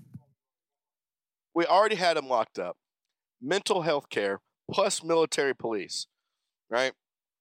But he gets out. He gets caught 10 miles later at a bus stop. Again, not a bright move from not a bright person. The facility's director of military affairs said that he had stayed there for several weeks till he was brought to court-martial. While there, he expressed a desire to pay back his chain of command and had actually used computers there to order weapons and tactical gear to his P.O. box in San Antonio, Texas. So the dude's already planning something. He already has something in mind. Now, it isn't what it eventually worked into. And he's already shown a pattern of aggressive behavior, making threats. He's clearly a danger. And he was locked up. Yeah. And there's records of him being locked up. So not only do I think he should have never had the guns because of the laws against the domestic violence people being able to get guns, he shouldn't have had guns because he was clearly not mentally able to, he was not mentally sound. Clearly. Court-martial on assault for the wife, aggravated assault on the stepson, 2 charges of pointing a loaded gun at the wife, 2 counts of threatening his wife with an unloaded gun. I mean, these are the charges on him. And This is a man who there should have been as soon as he walked in somewhere to get a gun. But here's the thing: while in a mental hospital under military custody, he ordered guns online at the military mental health facility. He ordered fucking guns online. I mean, how many fucking balls do you got to drop before you quit playing? You know what I mean? Like, well, that is absolute failure. I went to prison. Great, it wasn't military prison. It was state prison. You know how many times I saw a fucking computer? None. Even in the offices, they had like little laptops they would like put in their desk when you went into the office for like any kind of administrative thing. Funny enough, there's no mention of the weapons that he actually bought from the website or exactly when. They've got every other weapon that he had bought in the last 5 years before this, but no mention of getting what weapons from that website. Now, I'm not doubting that it happened, but all they said was weapons. I'm not sure what he can order online from Texas. I know here the only weapons I can order are knives, some swords, and black powder weapons. But well, I mean, Texas is like any other state. Like I said, it ain't going to have the same kind of gun restrictions as Texas. So the fact that he was able to get guns sent to a Texas address from the internet, that I don't find surprising. The fact that he had access to the internet, I'm sure that even in my area, there's a way. Surprising.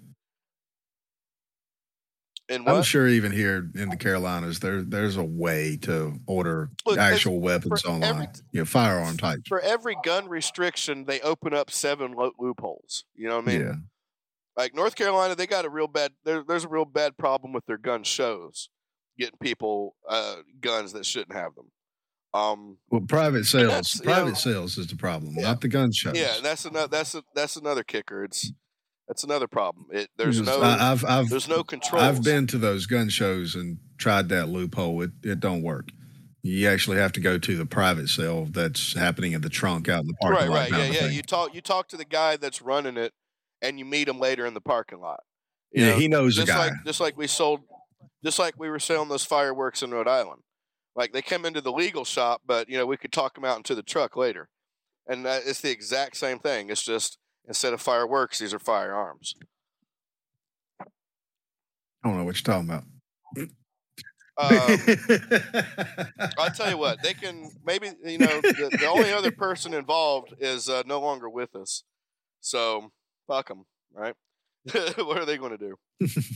They don't know what company. I don't even know what company. And we didn't actually sell any. We just we had the plan that maybe if somebody asked, we could work it out. I knew a guy. We never actually. We barely sold any fucking legitimate fireworks before we. They were shit. Mm-hmm. I spent more time, hooking up with randos on FetLife than I did fucking selling any fireworks. But yeah, I mean, the laws, they're there. We're not using them. I mean, this guy should have never had them. He was convicted of a violent crime, folks, and because the fucking military decided not to turn in some records. This guy was able to buy quite a few weapons that he should have never had his hands on. I mean, the big one is the one that he actually used, the AR-556. Again, it's one of those style rifles, the AR-15 framework kind of a thing. But yeah, he should have never had that, and he damn sure shouldn't have had all the pistols that he had. I mean, 1, 2, 3, 4, 5 pistols. And he was denied the fucking permit to carry a handgun. So, and he still found a way to get all these pistols. What the hell? Yeah. And you left something out about his assault on his wife and stepson. He waterboarded her. Yeah, I found that, but it was on the New York Post, so Well, no, there's a direct quote also from her on another one that's not just the New York Post, the San Antonio Express. He also was investigated for rape of his then girlfriend when he got out. When he got out of the hospital and out of the military, he went back home to New Braunfels, where he lived in a barn at his parents' home. I did find, and he was shortly. Huh? Go ahead. Go ahead. Damn it, I got distracted. Oh. No, then, yeah, he was living in a barn, and he tried to apparently rape his girlfriend.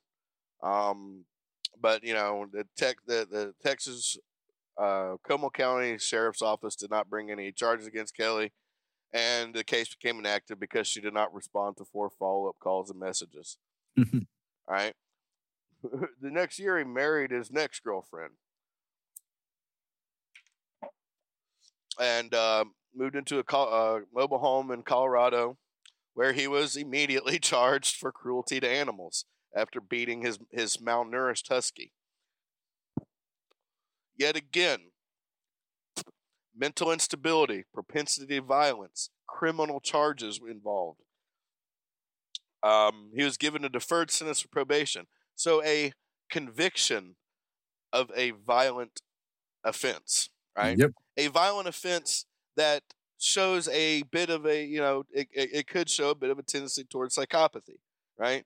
To predatory behavior. Another red flag that should have stopped him from being able to get any guns, and should have had the guns he had taken away. Now, this particular situation did finally get addressed because of this shooting.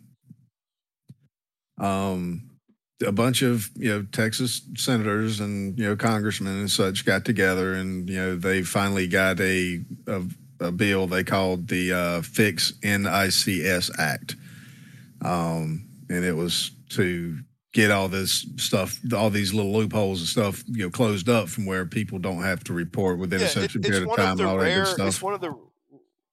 It's one of the rare cases where you actually see politicians reaching across the aisle to address an actual problem. And the result was the Air Force turned over 4,000 outstanding records to the FBI that hadn't been filed. Yep. They prevented God knows how many more of them. Hopefully, anyway. You know what I mean? At least they made it less likely, because it's going to be harder for these motherfuckers to get guns now. Yeah, and they've done a lot of work to the background checks and tightening those up and closing some of the loopholes. And like I said, they got this particular reporting loophole, you know, closed up to where, you know, they're supposed to be actually reporting this stuff as it happens instead of piling it up for months. It was pretty much understood for most folks that, you know, the gun laws that we had didn't stop it. Having stricter gun laws would not have stopped it. And, you know, again, with stricter gun laws, would the Good Samaritan that actually ended this, would he have been able to have a gun himself and bring it outside? You know what? I didn't actually look into this guy. I looked at what he did in this particular case, considering the hero moved on. But to be fair, I should he have even had his gun? You know, that's a thing that, like, I don't know. Does this guy have a history like this motherfucker? Maybe not. More than likely not.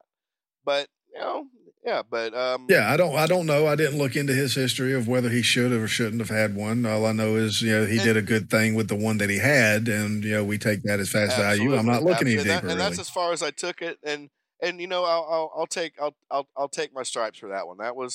That's poor journalism on our behalf, and we apologize. Yeah, absolutely. I will say that, you know, for anybody, I don't care if your weapon is legal or not, if somebody comes into your door, whether they're related to you or not, and says they're shooting down the road, I don't care if it's a church or gas station or what. If your first response is to grab your weapon and go try to stop the issue, you know, kudos, more power to you. We'll worry about the legality of it later. Stop this fucking from shooting later people. On. Yeah. in the meantime, save lives if you have the ability. Absolutely. That is your duty. It is your duty not only as an American citizen, but as a human being. Absolutely. If you are able to save innocent lives, do so with little to no regard for your own safety. And we'll worry about the legality of bullshit later. If you've done something good, I'm pretty sure we'll overlook anything that you did wrong in the act of doing so. It's what they call mitigating factors. There's precedents for stuff like that. You know what I mean? Where he might get a little slap on the wrist, but yeah. I found some more information about this creep. Yeah. Yeah. The first thing when I searched this guy's name, this is the first thing that I popped up here, and I'm just going to read a little bit, and you really got to hear it here. I don't know if you found it or not. Should have, but I probably did. I didn't get as far into Kelly as I did on Ruth. This is it starts off nice and well. Devin Kelly, was the perpetrator of the Sutherland Springs, Texas shooting at First Baptist Church. He murdered 26 people on November 5th, 2017. Everything's off to a good start here. According to the New York Post, Texas shooter Devin Kelly was a creepy atheist outcast who never fit in and berated religious believers on social media. I searched for that and I couldn't find it at all. I could not find those words anywhere from the New York Post, which is actually surprising considering where it's at.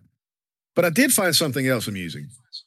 And again, this is from the New York Post, so let's take it with a grain of salt, but I did look into it and it's got a grain of truth to it. The Justice Department filed an appeal to a multi-million-dollar verdict to the families and victims of this particular church shooting. Because the federal judge had found the United States government was at fault for allowing the gunman to acquire a gun because the government failed to report that he was dishonorably discharged with the crimes that he had been convicted of in his courts martial. And the current administration is apparently fighting it. And I'm scrolling down here. There was a reason that they gave here.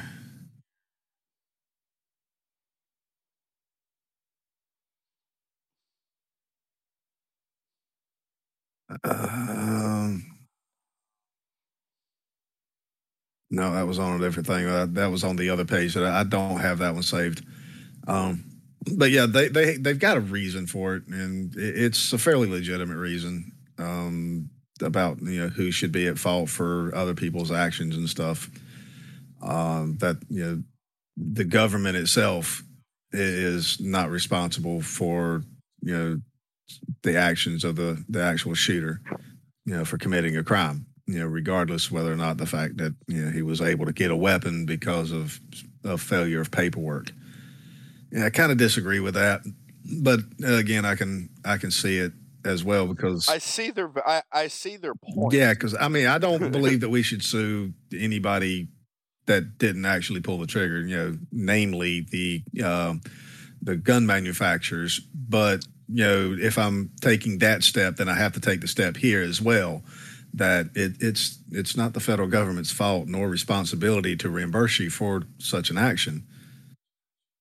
No, I do feel though, like if you know about something, right, and you don't say anything, you don't at least try to take some steps to prevent it, then you should be at least civilly liable. Maybe not criminally. You should, but then you carry some fucking guilt because you knew and you did nothing. It's like they said, after the Nazis and whatnot with the Jews, all it takes, for the success of evil is for good men to do nothing. Yeah. They hold some water. It definitely holds some water. But how far you take that is the point of debate. And yeah, I get it. You pass it along.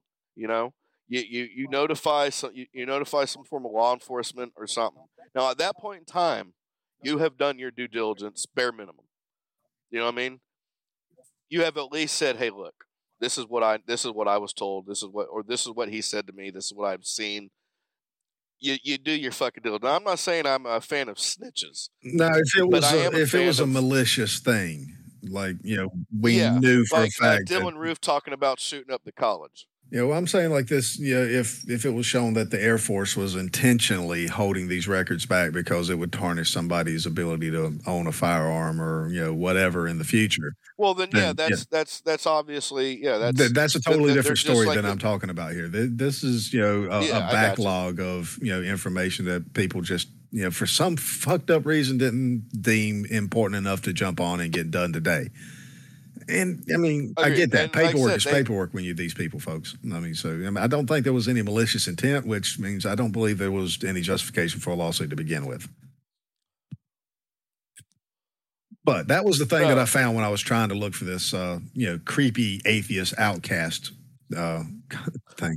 Well, there was articles in the BBC, and of course you could also there was articles in the Independent and articles in the Daily Telegraph, but there's been multiple things about his he was always pushing atheism. Now, there's another thing. Just before this, well, during high school he was trying to preach atheism, but in 2014 he started volunteering at a vacation Bible school at a First Baptist church in Kingsville, Texas.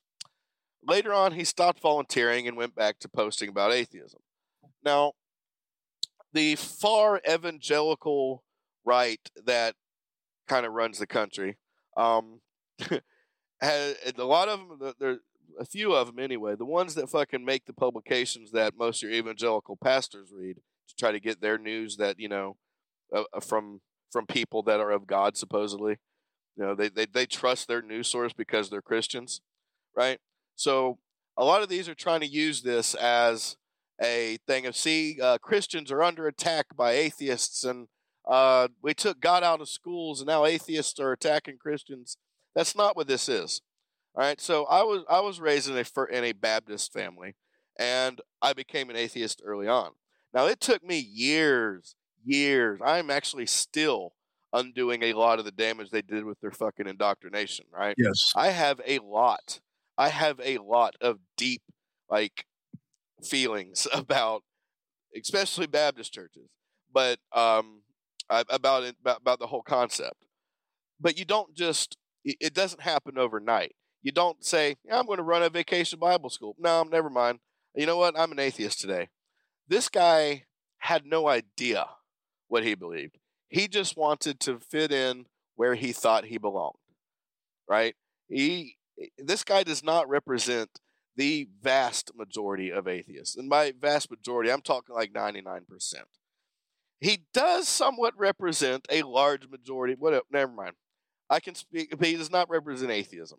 And it is being pushed by these particular small sources, yes, but these sources are specifically tailored for people who then disseminate it down to their congregation as gospel.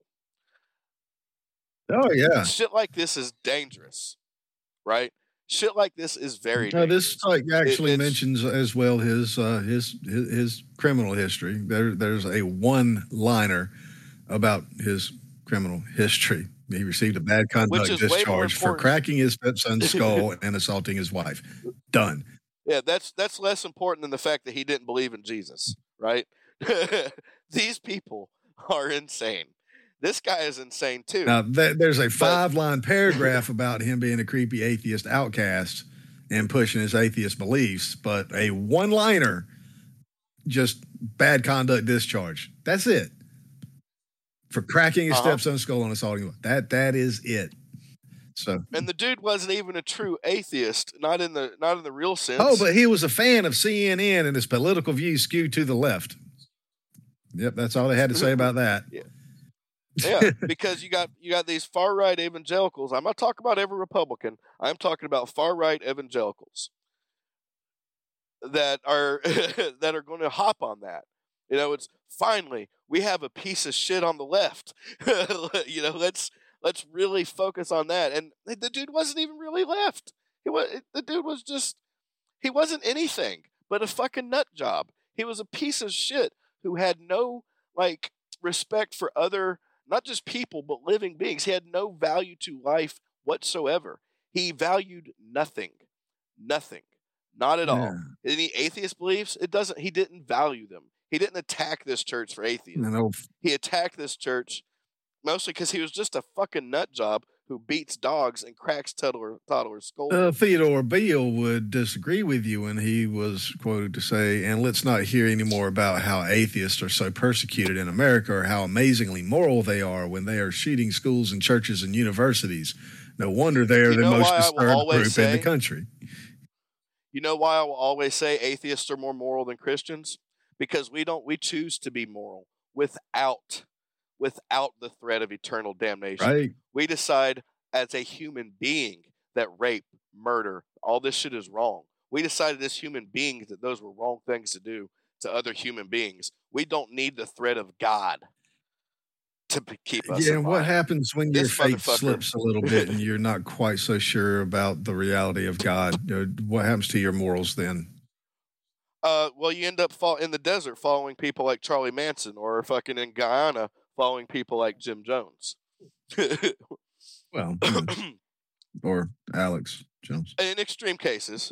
But that's where this type of shit leads. This whole argument of him being amoral leftist, amoral atheist liberal, no. Oh, well, but, no. According to the National Catholic Register, here's what you don't want to admit. The guy was clearly an outcast and a loser. You're just not understanding that. But there are plenty of churches that would have done whatever they could to help him. How many atheist organizations out there maintain benevolence funds? Take the time to visit elderly folks. A lot. A lot. Or help abused women move to a safe location. No cop-outs by citing organizations that aren't faith-based. I'm talking about groups that are expressly atheist. A lot. The Satanic Temple. Now I know that sounds like a contradiction of terms that they call themselves Satanists, but they use the Satanism in a non-literal sense, right? Kind of an opposition to Christianity. There's this whole Christian, especially the evangelicals got this whole concept. If you're not one of us, then you're a Satanist. You're working for Satan. Well, they are the Church of Satan and the Satanic Temple are both expressly atheists. They do not believe in God or the devil, and they do a lot of humanitarian aid. And that's just two examples. There are a lot more, a whole lot more. And they don't, and like I said, I'm not saying there aren't good Christians that are helpful people. I'm not saying that I haven't received help from Christians. I'm not saying that Christians are bad people. I'm saying that these far-right evangelicals are bad people. And I'm saying that atheists are just as capably a good human being or a piece of shit as anyone else. Yeah, they're no better or worse than any other human being until that human being has made a choice to become inhuman.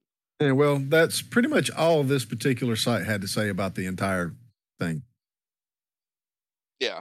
And folks, I get riled up about it. I'm sorry. This is one of my hot button issues. I need a trigger warning. See, now I have to smoke a whole nother joint. I mean, just when you start talking about who's evil and who's doing bad things for whatever beliefs, I mean, let's just remember the Crusades. Don't throw stones in a glass house. Let's remember the Crusades. They happened. We had 9 of them. He who is without sin. We've had 9 of them. Get over it. Yeah. I don't have to bring up the Crusades. I don't have to. It's the one thing they don't even want to talk about. And you know why? Because they finally had to concede, okay, we may have done some bad things there. Maybe some of that, maybe some of those burnings and mass hysterical witch hangings, maybe the slaughter and the ransacking of Jerusalem and the Inquisitions. Maybe Jesus, maybe those were bads, right? Sure, you did it in the name of God, but did you really? There's a lot of shit that gets attributed to God that, well, there's plenty enough in the Bible that I could point out that, yeah, sure, he sucks. He's not a great God if you're going to pick one to worship. there's a lot of things that get attributed to him and Jesus that are not of him. That did not come from that. They're not even they're not biblically accurate at all. And yeah, so yeah, this guy was not part of some liberal atheist plot. That's a post I read. Yeah, so the closest thing to the actual truth that I've got is he may have questioned God, and he may have had an argument with his mother, who was a patron of that church, and supposedly that is the reason he went to the church. And I don't know why he decided everybody had to go, but the biggest pointer towards anything of a truth that I found is he had a grudge with his mother, and wanted to go. Well, here's the thing, though. He didn't want to hurt his mother, and here's why I think this. At least is what I think. I don't think he wanted to that morning kill his mother. I think he wanted to kill her. He didn't want her there because he called her and made a bunch of indirect threats, like just randomly out of the blue called her and started threatening her. So his mother and I think his ex-wife both stayed home because they were like, I don't know what's going on. We need to figure out what's happening. They had no idea what he was going to do, but they did know that he had just threatened them personally. So they were not at the church when he got there. I don't think it was going to be a thing for him to hurt her personally, physically. I think it was more along the targeting her belief. Yeah, because he questioned his maybe. That's the closest thing to a pointing truth. I think part of it because I think when I went finally rogue, it actually came out of I was attacking churches, but I wasn't attacking church members. I was attacking church leaders, and I wasn't attacking them with guns. I wasn't harming anybody physically like this, right? And you were only going after the ones in excess. Yeah, and I wasn't even going after your backwoods, preacher who actually believed it and was doing good things in their community. No, I was after the televangelists and the mega churches. And like I said, I didn't hurt anybody, but I did my time, and what I did was wrong. It was illegal. But I think what he did here, I think it had some of the similar roots, right? We both have reasons for animosity against the church. That's undeniable. However, it wasn't. I think, and you see it in his whole life. There's this pattern, this propensity to violence. More than anything, he wanted to hurt people. Yeah, and I think the church was a good excuse. More than anything, I wanted to to pay the rent, and the church, and my anger at the church gave me that excuse. I can't be. I ain't going to sit here and stand on a pedestal and be like, "Yeah, I was completely a political prisoner for fighting against the church." No, I burglarized rich preachers who were fleecing their flock. Yeah, I don't think you should have done it, but I understand.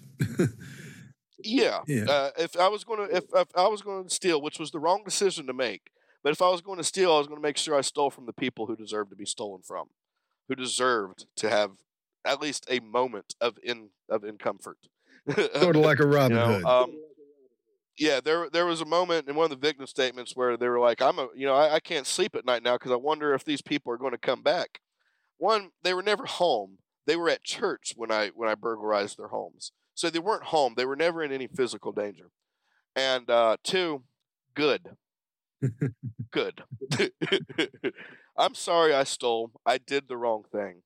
But for these fucking crooks, to feel to have a little bit of fear in their life, something other than their made up bullshit that they're pounding fear every fucking Sunday and Wednesday at the pulpit. For them to have just a little bit of fear in their life, it was worth the fucking 28 months I spent in prison. Shit, you might have just opened up why in the hell Trump was so damn popular. Because that's exactly what he did. He pounded fear at the pulpit. Yeah, man. 6 days a week. And the thing, yep. And he aligned himself. One, he pointed out that the news was fake and you couldn't trust it, right? Well, to people who agreed with who understood that, a lot of people were like, well, I can trust him now because he is telling the truth. He's telling it like it is. All he did was point you to different fake news, but he's gained you a little bit of he gained some trust with that. You know what I mean? And that's how that worked. He made everybody afraid. He made him feel like he was the only one they could trust. He ain't the only one who's done that. No. And no, I'm not going straight to Hitler. Like I'm not doing that. But there's been multiple cases of people who fucking rise to power based on fear and manipulation. Everything is against you. Everything is trying to hurt you. We are under attack. I am the only one you can trust. It's as old as leadership itself. Yeah, and history has always shown that it never works out that way. So yeah. No, anytime somebody says that you can trust them, that everybody else is lying, know that you cannot trust them any more than the other people who are lying. The ones you can trust are the ones who aren't saying shit because everything has gone to fucking shit. So anybody that thinks that the guys, back in the 1770s, didn't have the foreknowledge to, or the mental capacity to see something like that, just think stuff's been happening all throughout human history, and somebody wrote a piece of paper that might have a way to stop it. They tried to prevent it. It's working so well that from some perspectives, they are trying to eliminate it. Well, that's the thing, though, man. According to the Constitution, you have a lot of rights against the government. In fact, the government is constantly, they should basically be groveling for you. Yes. It is of the people, by the people, controlled by the people, and the people can pick up their guns and kill everybody in the fucking government at any time, according to the fucking Constitution. You can just slaughter them all. Hell, who was it that said it was one of the founding fathers, the tree of liberty must be refreshed from time to time with the blood of patriots? Timothy McVeigh also said that. No, I'm not allocating we go out and fucking start a civil war, but I'm simply saying that we had the fucking power. At one point, we had the power to do it. The Second Amendment is part of why we had that fucking power. But now that power is gone. You can't stand up and fight the government. Who are you going to fight? Who are you going to shoot? You can't fight back the cops. You can't even defend yourself against fucking cops. You can't fight back the feds. You can't defend yourself against the feds if you're under attack. Yeah, remember they use the term war, and they are definitely militarizing every aspect of the government arms. The recognized militia is armed to the teeth. The police is damn near a third militia, organized and trained. Like I said, they've already said they're at war. And it seems like we're the ones that are at war with. And every time they get a little bit more power, we've lost a little bit. So the balance is definitely tipped into their favor. And it's all because we compromise. It's always a one-sided compromise to fear. Exactly. We always compromise to fear. We let both sides use fear to do it. And now we can't do anything about it. When we had the ability to not be fearful. And now the government should live in fear of its people, but now we live in constant fear of it. No matter what side you're on, you're afraid of them motherfuckers. I will never say that violence is the answer. Violence. Now, I believe there are many roads to try first. There's an argument to the proper application of violence and all that stuff. And I'm like, yeah, there would be no American nation if it was not for violent revolts. Violence does solve problems. If you apply enough of it in the proper place, violence will solve a problem. And it's pretty damn good at it. But it's not the way you're supposed to go about it. The capability of violence should be enough to deter somebody else from trying to control you and yours. That's how us and Russia didn't blow up the entire fucking world. It was each other's capacity, mutually assured destruction. We no longer even have mutually assured destruction. We're the only ones that will be destroyed if we try. Yeah, I want a peaceful nation. I do not want a harmless nation.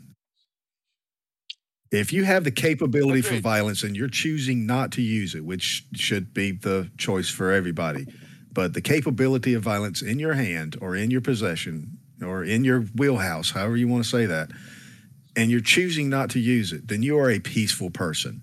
And a peaceful person has nothing to fear. if you have no ability to defend yourself, if you have no tools to help you in a bad situation, you're not peaceful. You're harmless. And you're just inviting everybody to walk all over top of you and take everything you have. Don't be helpless. Don't be harmless. Be peaceful.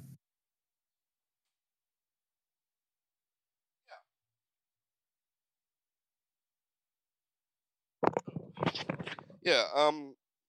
Like it's, and like I said, and just because there's certain people who shouldn't be able to shouldn't be able not defend themselves, but shouldn't be able to have weapons, then in order to keep everybody safe, they should be able to depend on the person next to them to keep them safe.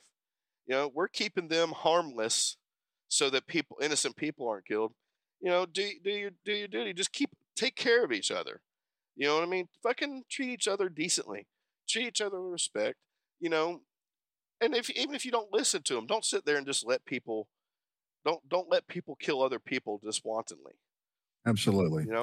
And even for those of us on our side of the aisle, just because we are limited in the particular types of weapons we can possess because of our historical fuck ups in our own lives, you still don't have to be harmless or helpless. There are other ways to defend yourself and be in the ability to defend others.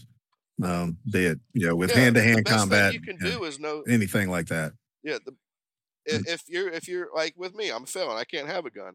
I'm also the type of I probably shouldn't have one. You know what I mean? And I recognize that. Now, what I do have though is I know the law. I know my rights.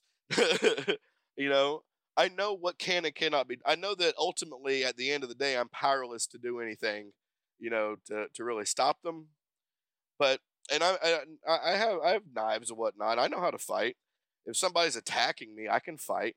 I have a pretty good chance of winning. I feel like, in at least in most situations. There's nothing I can do. There's nothing I can do if I'm in a crowd and somebody starts spraying bullets. I can try if I'm able, but that's the thing. That's my duty as a human being to try. I mean, if I can't get to them to do anything about it, I'm at least going to shield the women, and that's just because that's the type of man I am, not because I think that a woman doesn't deserve a bullet as much as a man does. I'm going to start shielding the kids first. Yeah. I can tell you the last person I'm shielding is some 80-year-old fucking farmer with that's on his third heart transplant. Absolutely. But I will stop and shield a kid. Yes, absolutely. Women and children, I'm the type of man that is going to put myself between, those particular humans and any human trying to cause them harm. If I can't take out the harm, I'm definitely going to shield you from at least one bullet. I guarantee you that, folks.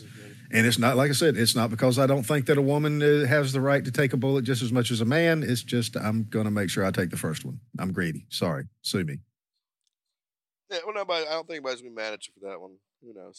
They'll probably be more mad at me. I'm probably going to get all the hate mail for this episode. I don't know. I've got some strange looks just for trying to open a door, man. I'd hate to see what I did if I got in the way of a bullet and somebody, some woman thought they deserved it more than I did. Yeah, I remember when we were in Rhode Island. I held the door open for a woman in Rhode Island. And she wasn't a Rhode Island resident. She was from New York. But she looked at me like I was fucking insane. And it really threw me. Like, I expect either a thank you or a nod or even just an indifferent pass by me. Yeah, but to look at me like I'm a piece of shit. Yeah. What, you think I can't open a fucking door? No, but I already had the door open. I just held it for you. Yeah, well, I don't think you deserve to have to open a door. No, I didn't do it because if I was expected to do it, if I had to do it, I wouldn't. I did it because I felt like it's a nice thing to do. What is 2 seconds of your life to make somebody else's day a little bit easier? Shit.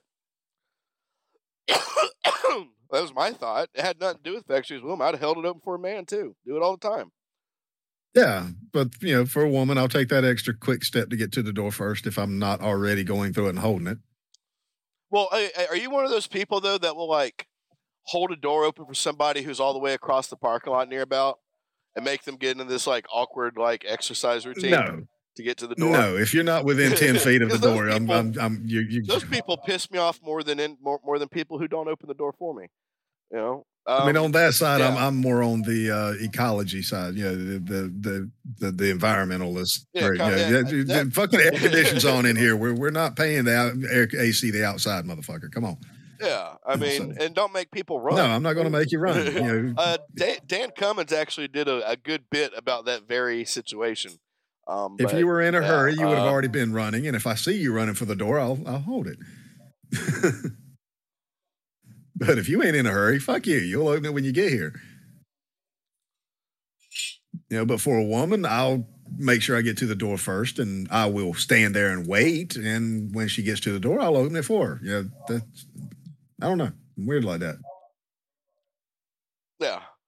But so enough talking about the piece of shit. Let's talk about Stephen Williford. Stephen Williford. Yeah, the former firearms instructor, I just found that out, who fired upon and injured the shooter. Ah, that's his name. Yeah. Yep, Stephen Williford.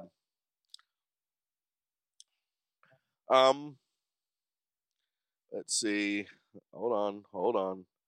No, we're doing that. So, there's the point in here that remember we said don't be the vigilante, don't go chasing after the motherfuckers. You know, once these guys did well, that. Yeah. And in this case, he did the right thing, and of course, because if he had not shot him, and he had not pursued him, this dude could have very well either killed more people at this place, or if he had just shot him and let the dude live, he might have gone somewhere else. As it was, careful with that point of view. I'll use it against you later. Yeah. So this guy gets out to the parking lot as what's his name is kind of moving around through it, and he grabbed what's his name? Kelly's his name. He was moving around, and this guy had a rifle in his truck. Was it a rifle? Yeah, he had an AR-15 too. Yeah, and he gets behind his truck for cover, and he fires on him. He hit him, like he actually hit him a good shot. It went in the sweet spot, right where the fucking body armor couldn't protect him anymore. Yeah. And then so this dude, he gets hit by the bullet, and he decides he's going to flee the scene. Well, fucking Stephen Williford here gets in this fucking truck and starts chasing him. He fires another shot at him. He gets into another dude's truck. Another guy, passerby. Oh, yeah, he gets in. Oh, Johnny Langendorf. He pulled up to see what was going on and got flagged down, and he jumped in. Old dude passerby. Yeah. Hey, we got to go chase this guy down. He just killed some people. All right, hop in. Yeah. Yeah, so they chase him up, speeds up to 95 miles an hour. Think about this. A guy with a rifle runs up to your vehicle, and you stop. Yeah, they pursued him at speeds up to 95 miles an hour for about 5 to 7 minutes. Stephen is on the phone with the police during this point in time. During the chase, Kelly called his wife and spoke to her and his parents, informing them that he had just shot up the Sutherland Springs Church and telling his father that he was injured and didn't think he would survive. He repeatedly emphasized how sorry he was.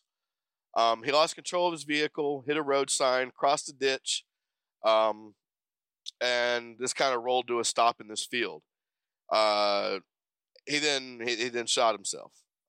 Police got there. He was motionless. Well, when Williford and the guy who got in the truck with got there, he saw he was motionless. They kind of stood back and held him down. Made sure he didn't leave the truck, and then police took over. He was found dead in his car with 3 gunshot wounds, including a self-inflicted head wound. So both of these shots that Stephen Williford fired at him hit their mark. And that's another thing. If you're going to have firearms for safety, you need to be properly trained in how to use them correctly. Problem is that does sometimes backfire. I bring up again Charles Whitman or Lee Harvey Oswald, which we haven't got into that because that wasn't a mass murder. But they were both well-trained murderers. Yeah, well, I would say that if everybody else in the country, that had a desire for firearms was as well-trained, then, it evens the playing field a little exactly. bit, right? And that's the key. while it does make more effective killers, it also makes more effective heroes, like Stephen Wilford here. Exactly. So go to the damn range, learn your weapons platform, know how it works, know every damn thing about it. Know more about it than you do your daggone shoes. Learn how to use it like a responsible fucking person. You know what I mean? Don't be out there fucking like spotlighting deer and shooting fucking bullets into the air and fucking New Year's Eve. Learn how to use a weapon as it's supposed to be used for. It is a tool. Yeah, you got a right to possess arms. You don't have a right to wave them all willy-nilly and fucking fire them off just because you want to hear the sound of a gunfire. You don't have those rights. You're actually infringing on other people's rights to having a quiet evening at home with their neighbors without fear of getting shot. The majority of people don't want to live in a fucking war zone. No, but I do want to live in the land where, like, this guy, I can't say it enough. This guy comes running out with a rifle in his hand.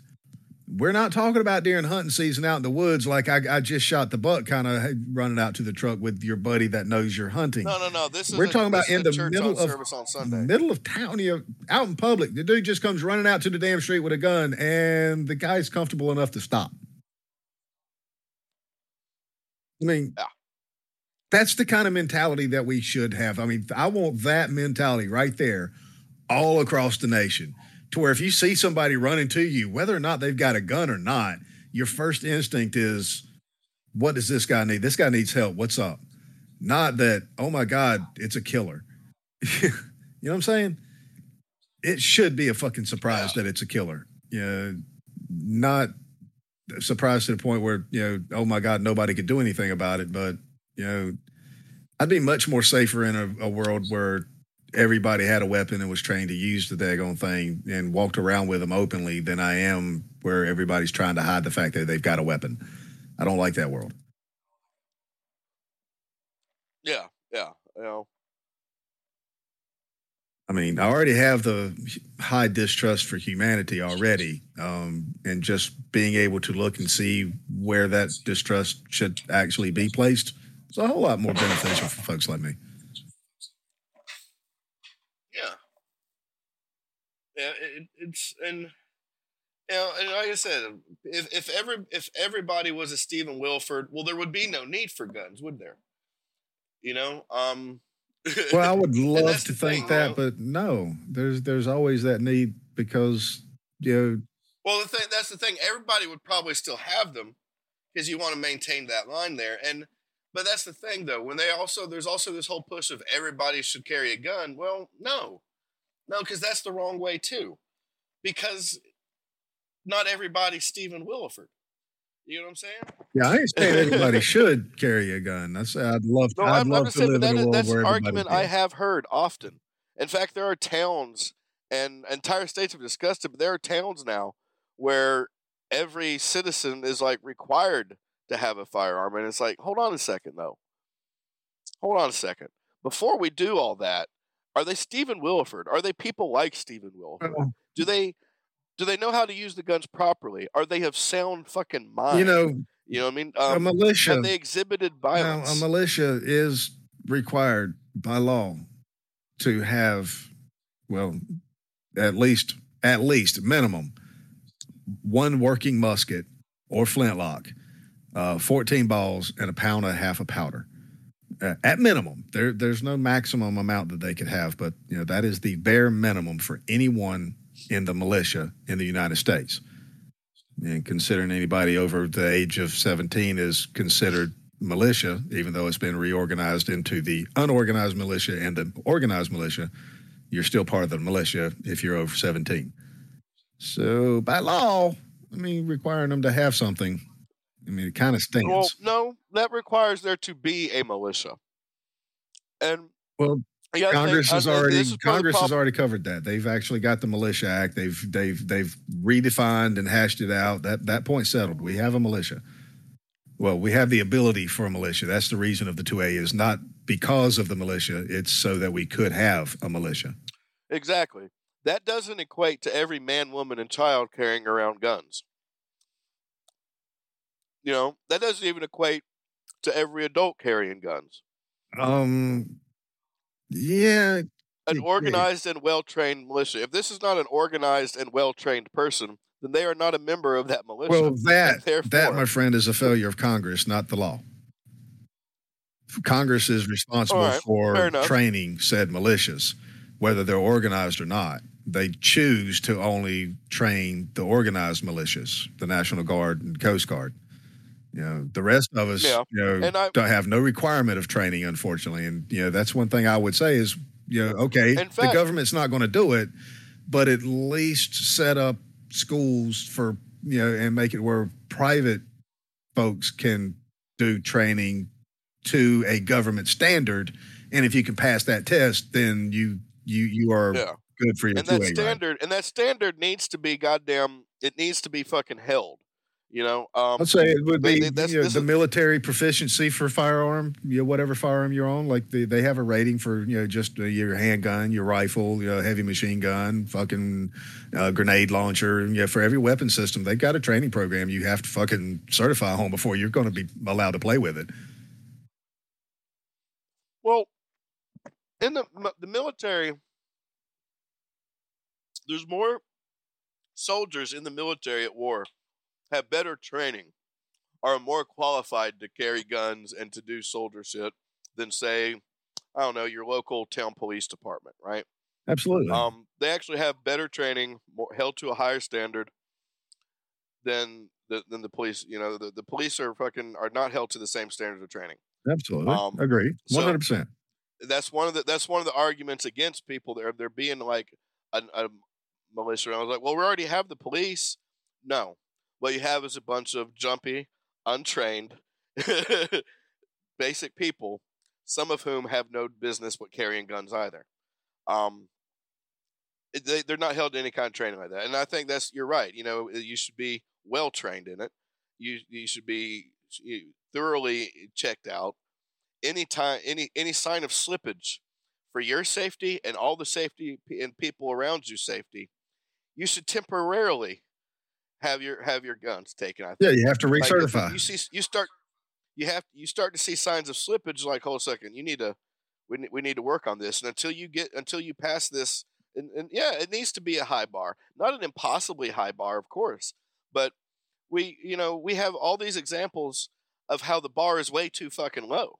I agree with. And I like to say, folks, if I haven't made it perfectly clear already in the last several, almost every episode, I am a 2A rights advocate. I believe that everybody should, and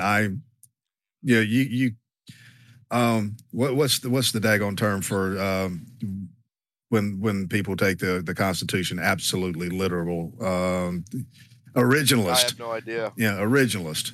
I have an originalist, view of the Second Amendment, and so that we can have a militia, our rights to firearms, our rights to bear arms, and it's arms. I've looked up the definition several times. It's arms, which is weapons that are capable of destruction, plain and simple. The very example is bear arms to carry firearms. So it's an example in plain English, which is what they used to write the Constitution to begin with. Shall not be infringed. More or less. Shall not be infringed. Now, these are words that were in use for thousands of years before they wrote it, so everybody knew what the words meant when they were written. So I actually believe that people like myself, if I have the funds and the necessary training, should actually be able to purchase a fucking M1 Abrams tank and park it in my fucking backyard just in case the government tries to come take my shit. But I don't think that anybody should just be able to go buy a tank for the fucking hell of it. No. No. But you should at least meet the minimum qualifications absolutely of the rank required by the military to use as that weapon. Firm as I am, I believe in the part of regulation being as taken to working order, high working order. The original definition, not regulated as in controlled, unless you're talking about control into maintaining the working order, then okay. I'm actually fine with, knowing where the weapons are. the whole registry thing. I don't really love it, but I mean, if you've got them, what can they do about it? Even if they know where it's at. Okay, they know where you lived when you bought it. They don't know where you parked it, so they don't know where your safe is. So who gives a fuck? If they ever try to come get your shit, you use your shit and you stop the shit.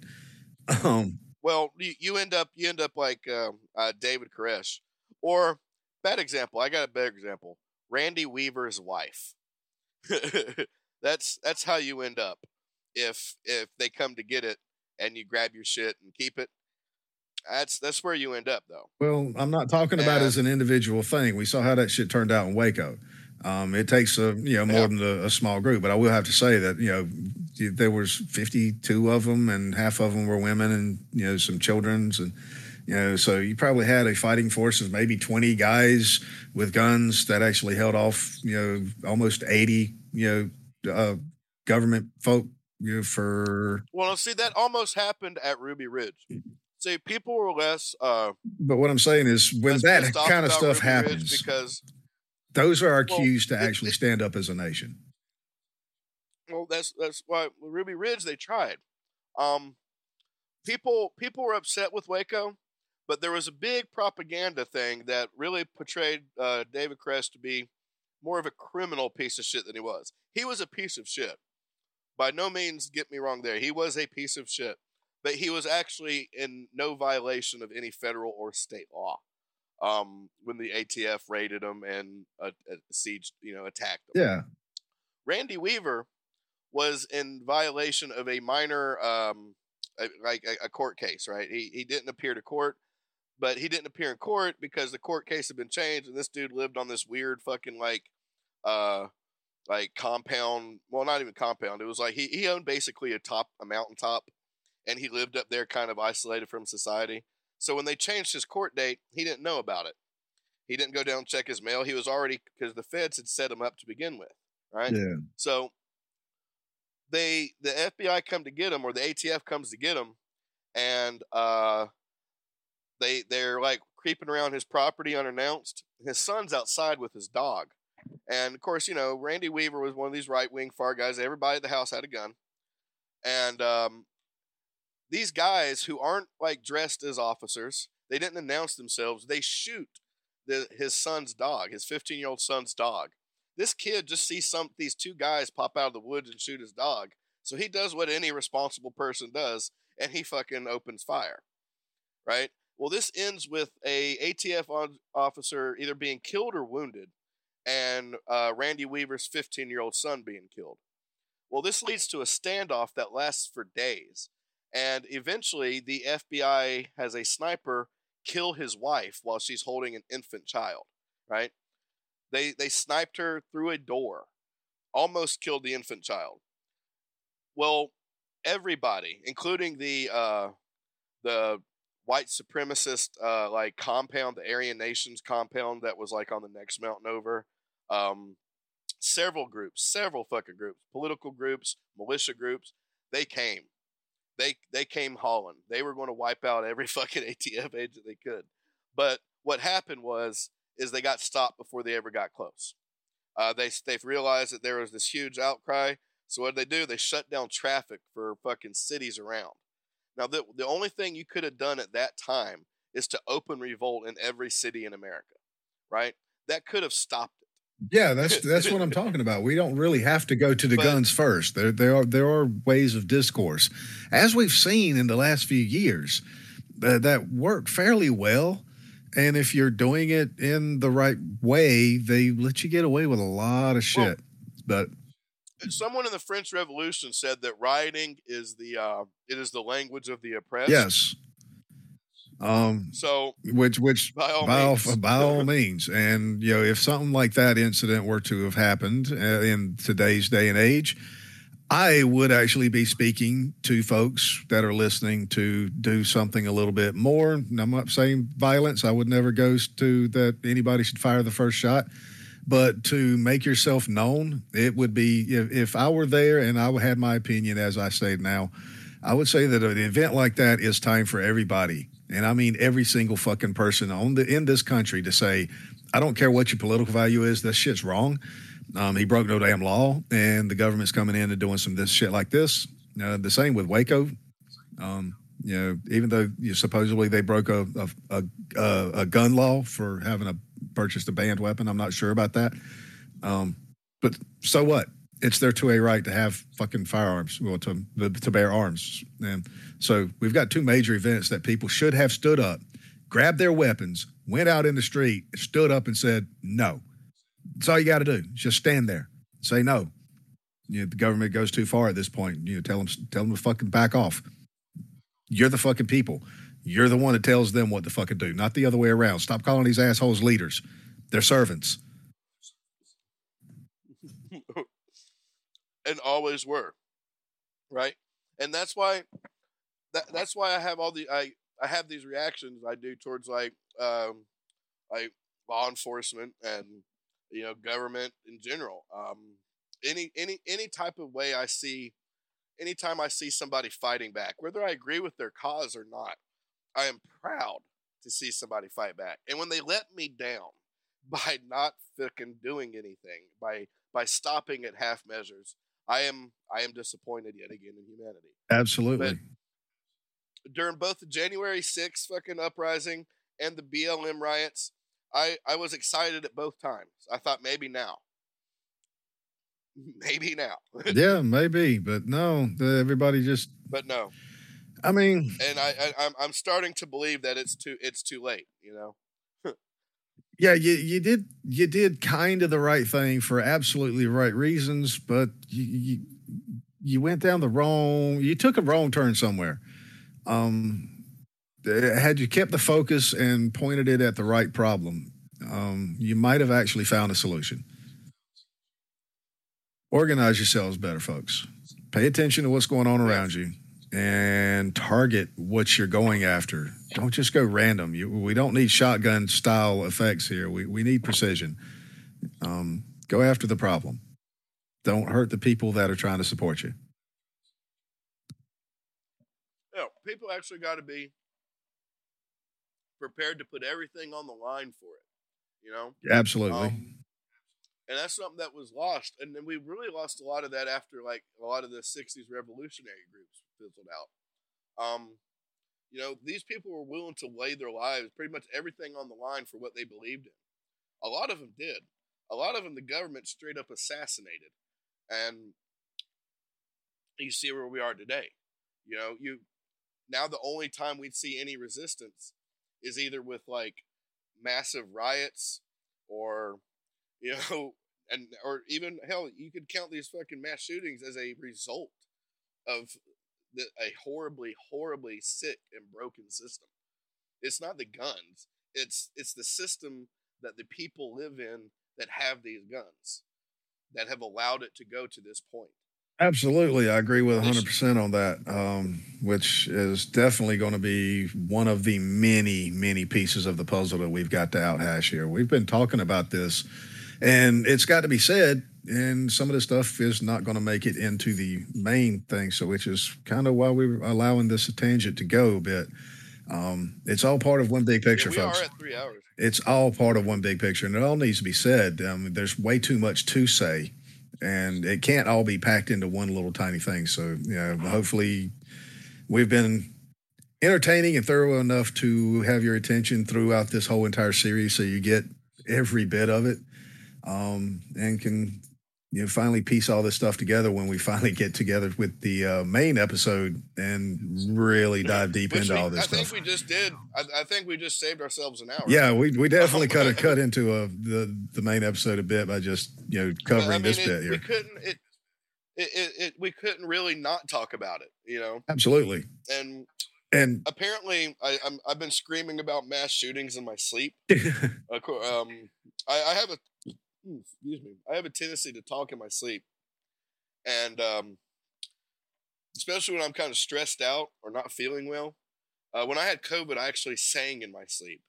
We're on the final stretch. We don't have much more to go through to get to the end. Yeah, so it's affecting me. So I've also been extremely passionate this episode, I feel like. But these two shootings it opened up a lot of wounds for me. it showed me a lot of things that I didn't realize I was fucking right about. You know, it showed me a lot of things that I didn't even, you know, I knew that the fault all had to be something to do with the system, and I feel like I found the majority of it. And it's these people, they make the wrong decisions. They're psycho. Some of them are like Dylan Roof is a huge piece of shit. Yeah. But at the same time, you know, look at the world we're in. Look at the country. Look at the way things are. What else are you? What else could happen? Yeah, surprised we don't have many more of them. Yeah, and you know, so well, folks, this has been Anarchist Rantings with Rich and Mike. Yeah, stay tuned for more. Yeah, I think I'll be nice and I won't split this into 2 episodes. I don't know, man. Yeah, it's not 4 hours yet. We said 4 is the max. Okay, never hit. Yeah, we'll torture him for a little bit. We always try to aim for an hour. We'll accept 2 or 3, and it's getting right on 3. By the time we finish post with the intro and outro, it'll be about 3. So, yeah, if you definitely want the conclusion to this, you're going to have to pay attention and look for those notifications on just about every single platform you can imagine. I'm sure all you got to do is type us in. We show up at the very top on most things in searches. And you type in Stoner's Point on all platforms except for Google Podcasts, Stitcher, and iHeartRadio, Apple. Those are the only ones we're not on. All the other ones, we're there. And we're pretty much the only thing that pops up when you type in Stoner's Point. You'll find other stuff about stoners, but look for the medieval arguing guys. There we are. The original debaters. So, yep. If you like our, if you like what you're listening to, you know, you can find us all this place. Please hit those likes, shares, subscribes, leave comments, reviews. Anything to break up the algorithm, folks. It'll help us out tremendously. Oh yeah. If you're capable of doing so, we highly recommend that you go over to Patreon and join our $5 tier. Will there be other tiers later? But right now we're just trying to get out there. So join that $5 tier. You'll get access to bonus episodes. You'll have early access on most episodes. I'll be doing early access. This will be early access. It will become public though. But there will be several. There are already a couple. Like I think we have 2, like exclusive bonus only episodes, and then we got stuck on this, so we really haven't done any bonus material. But yeah, if you're able to, follow us on Patreon. If not, we get it, man. We're broke too, so go ahead and just, like I said, comment, share, get us out there, get us out to the people who can help us out. Absolutely, folks. Yep. So if you like our intro music, check out Wickless Sky. He's on all the platforms we are on and then some. Stay tuned for our upcoming podcast. Me and Jessica, we will be doing a cult serial killer podcast called Charlie Manson's Fanny Pack. We actually have some content to release. I've just been actually collaborating, working with Wickless Sky, getting a new intro song. It's the only reason I haven't put any content up yet. So... Yep, just keep an eye out for that, folks. And as always, fuck around and find out.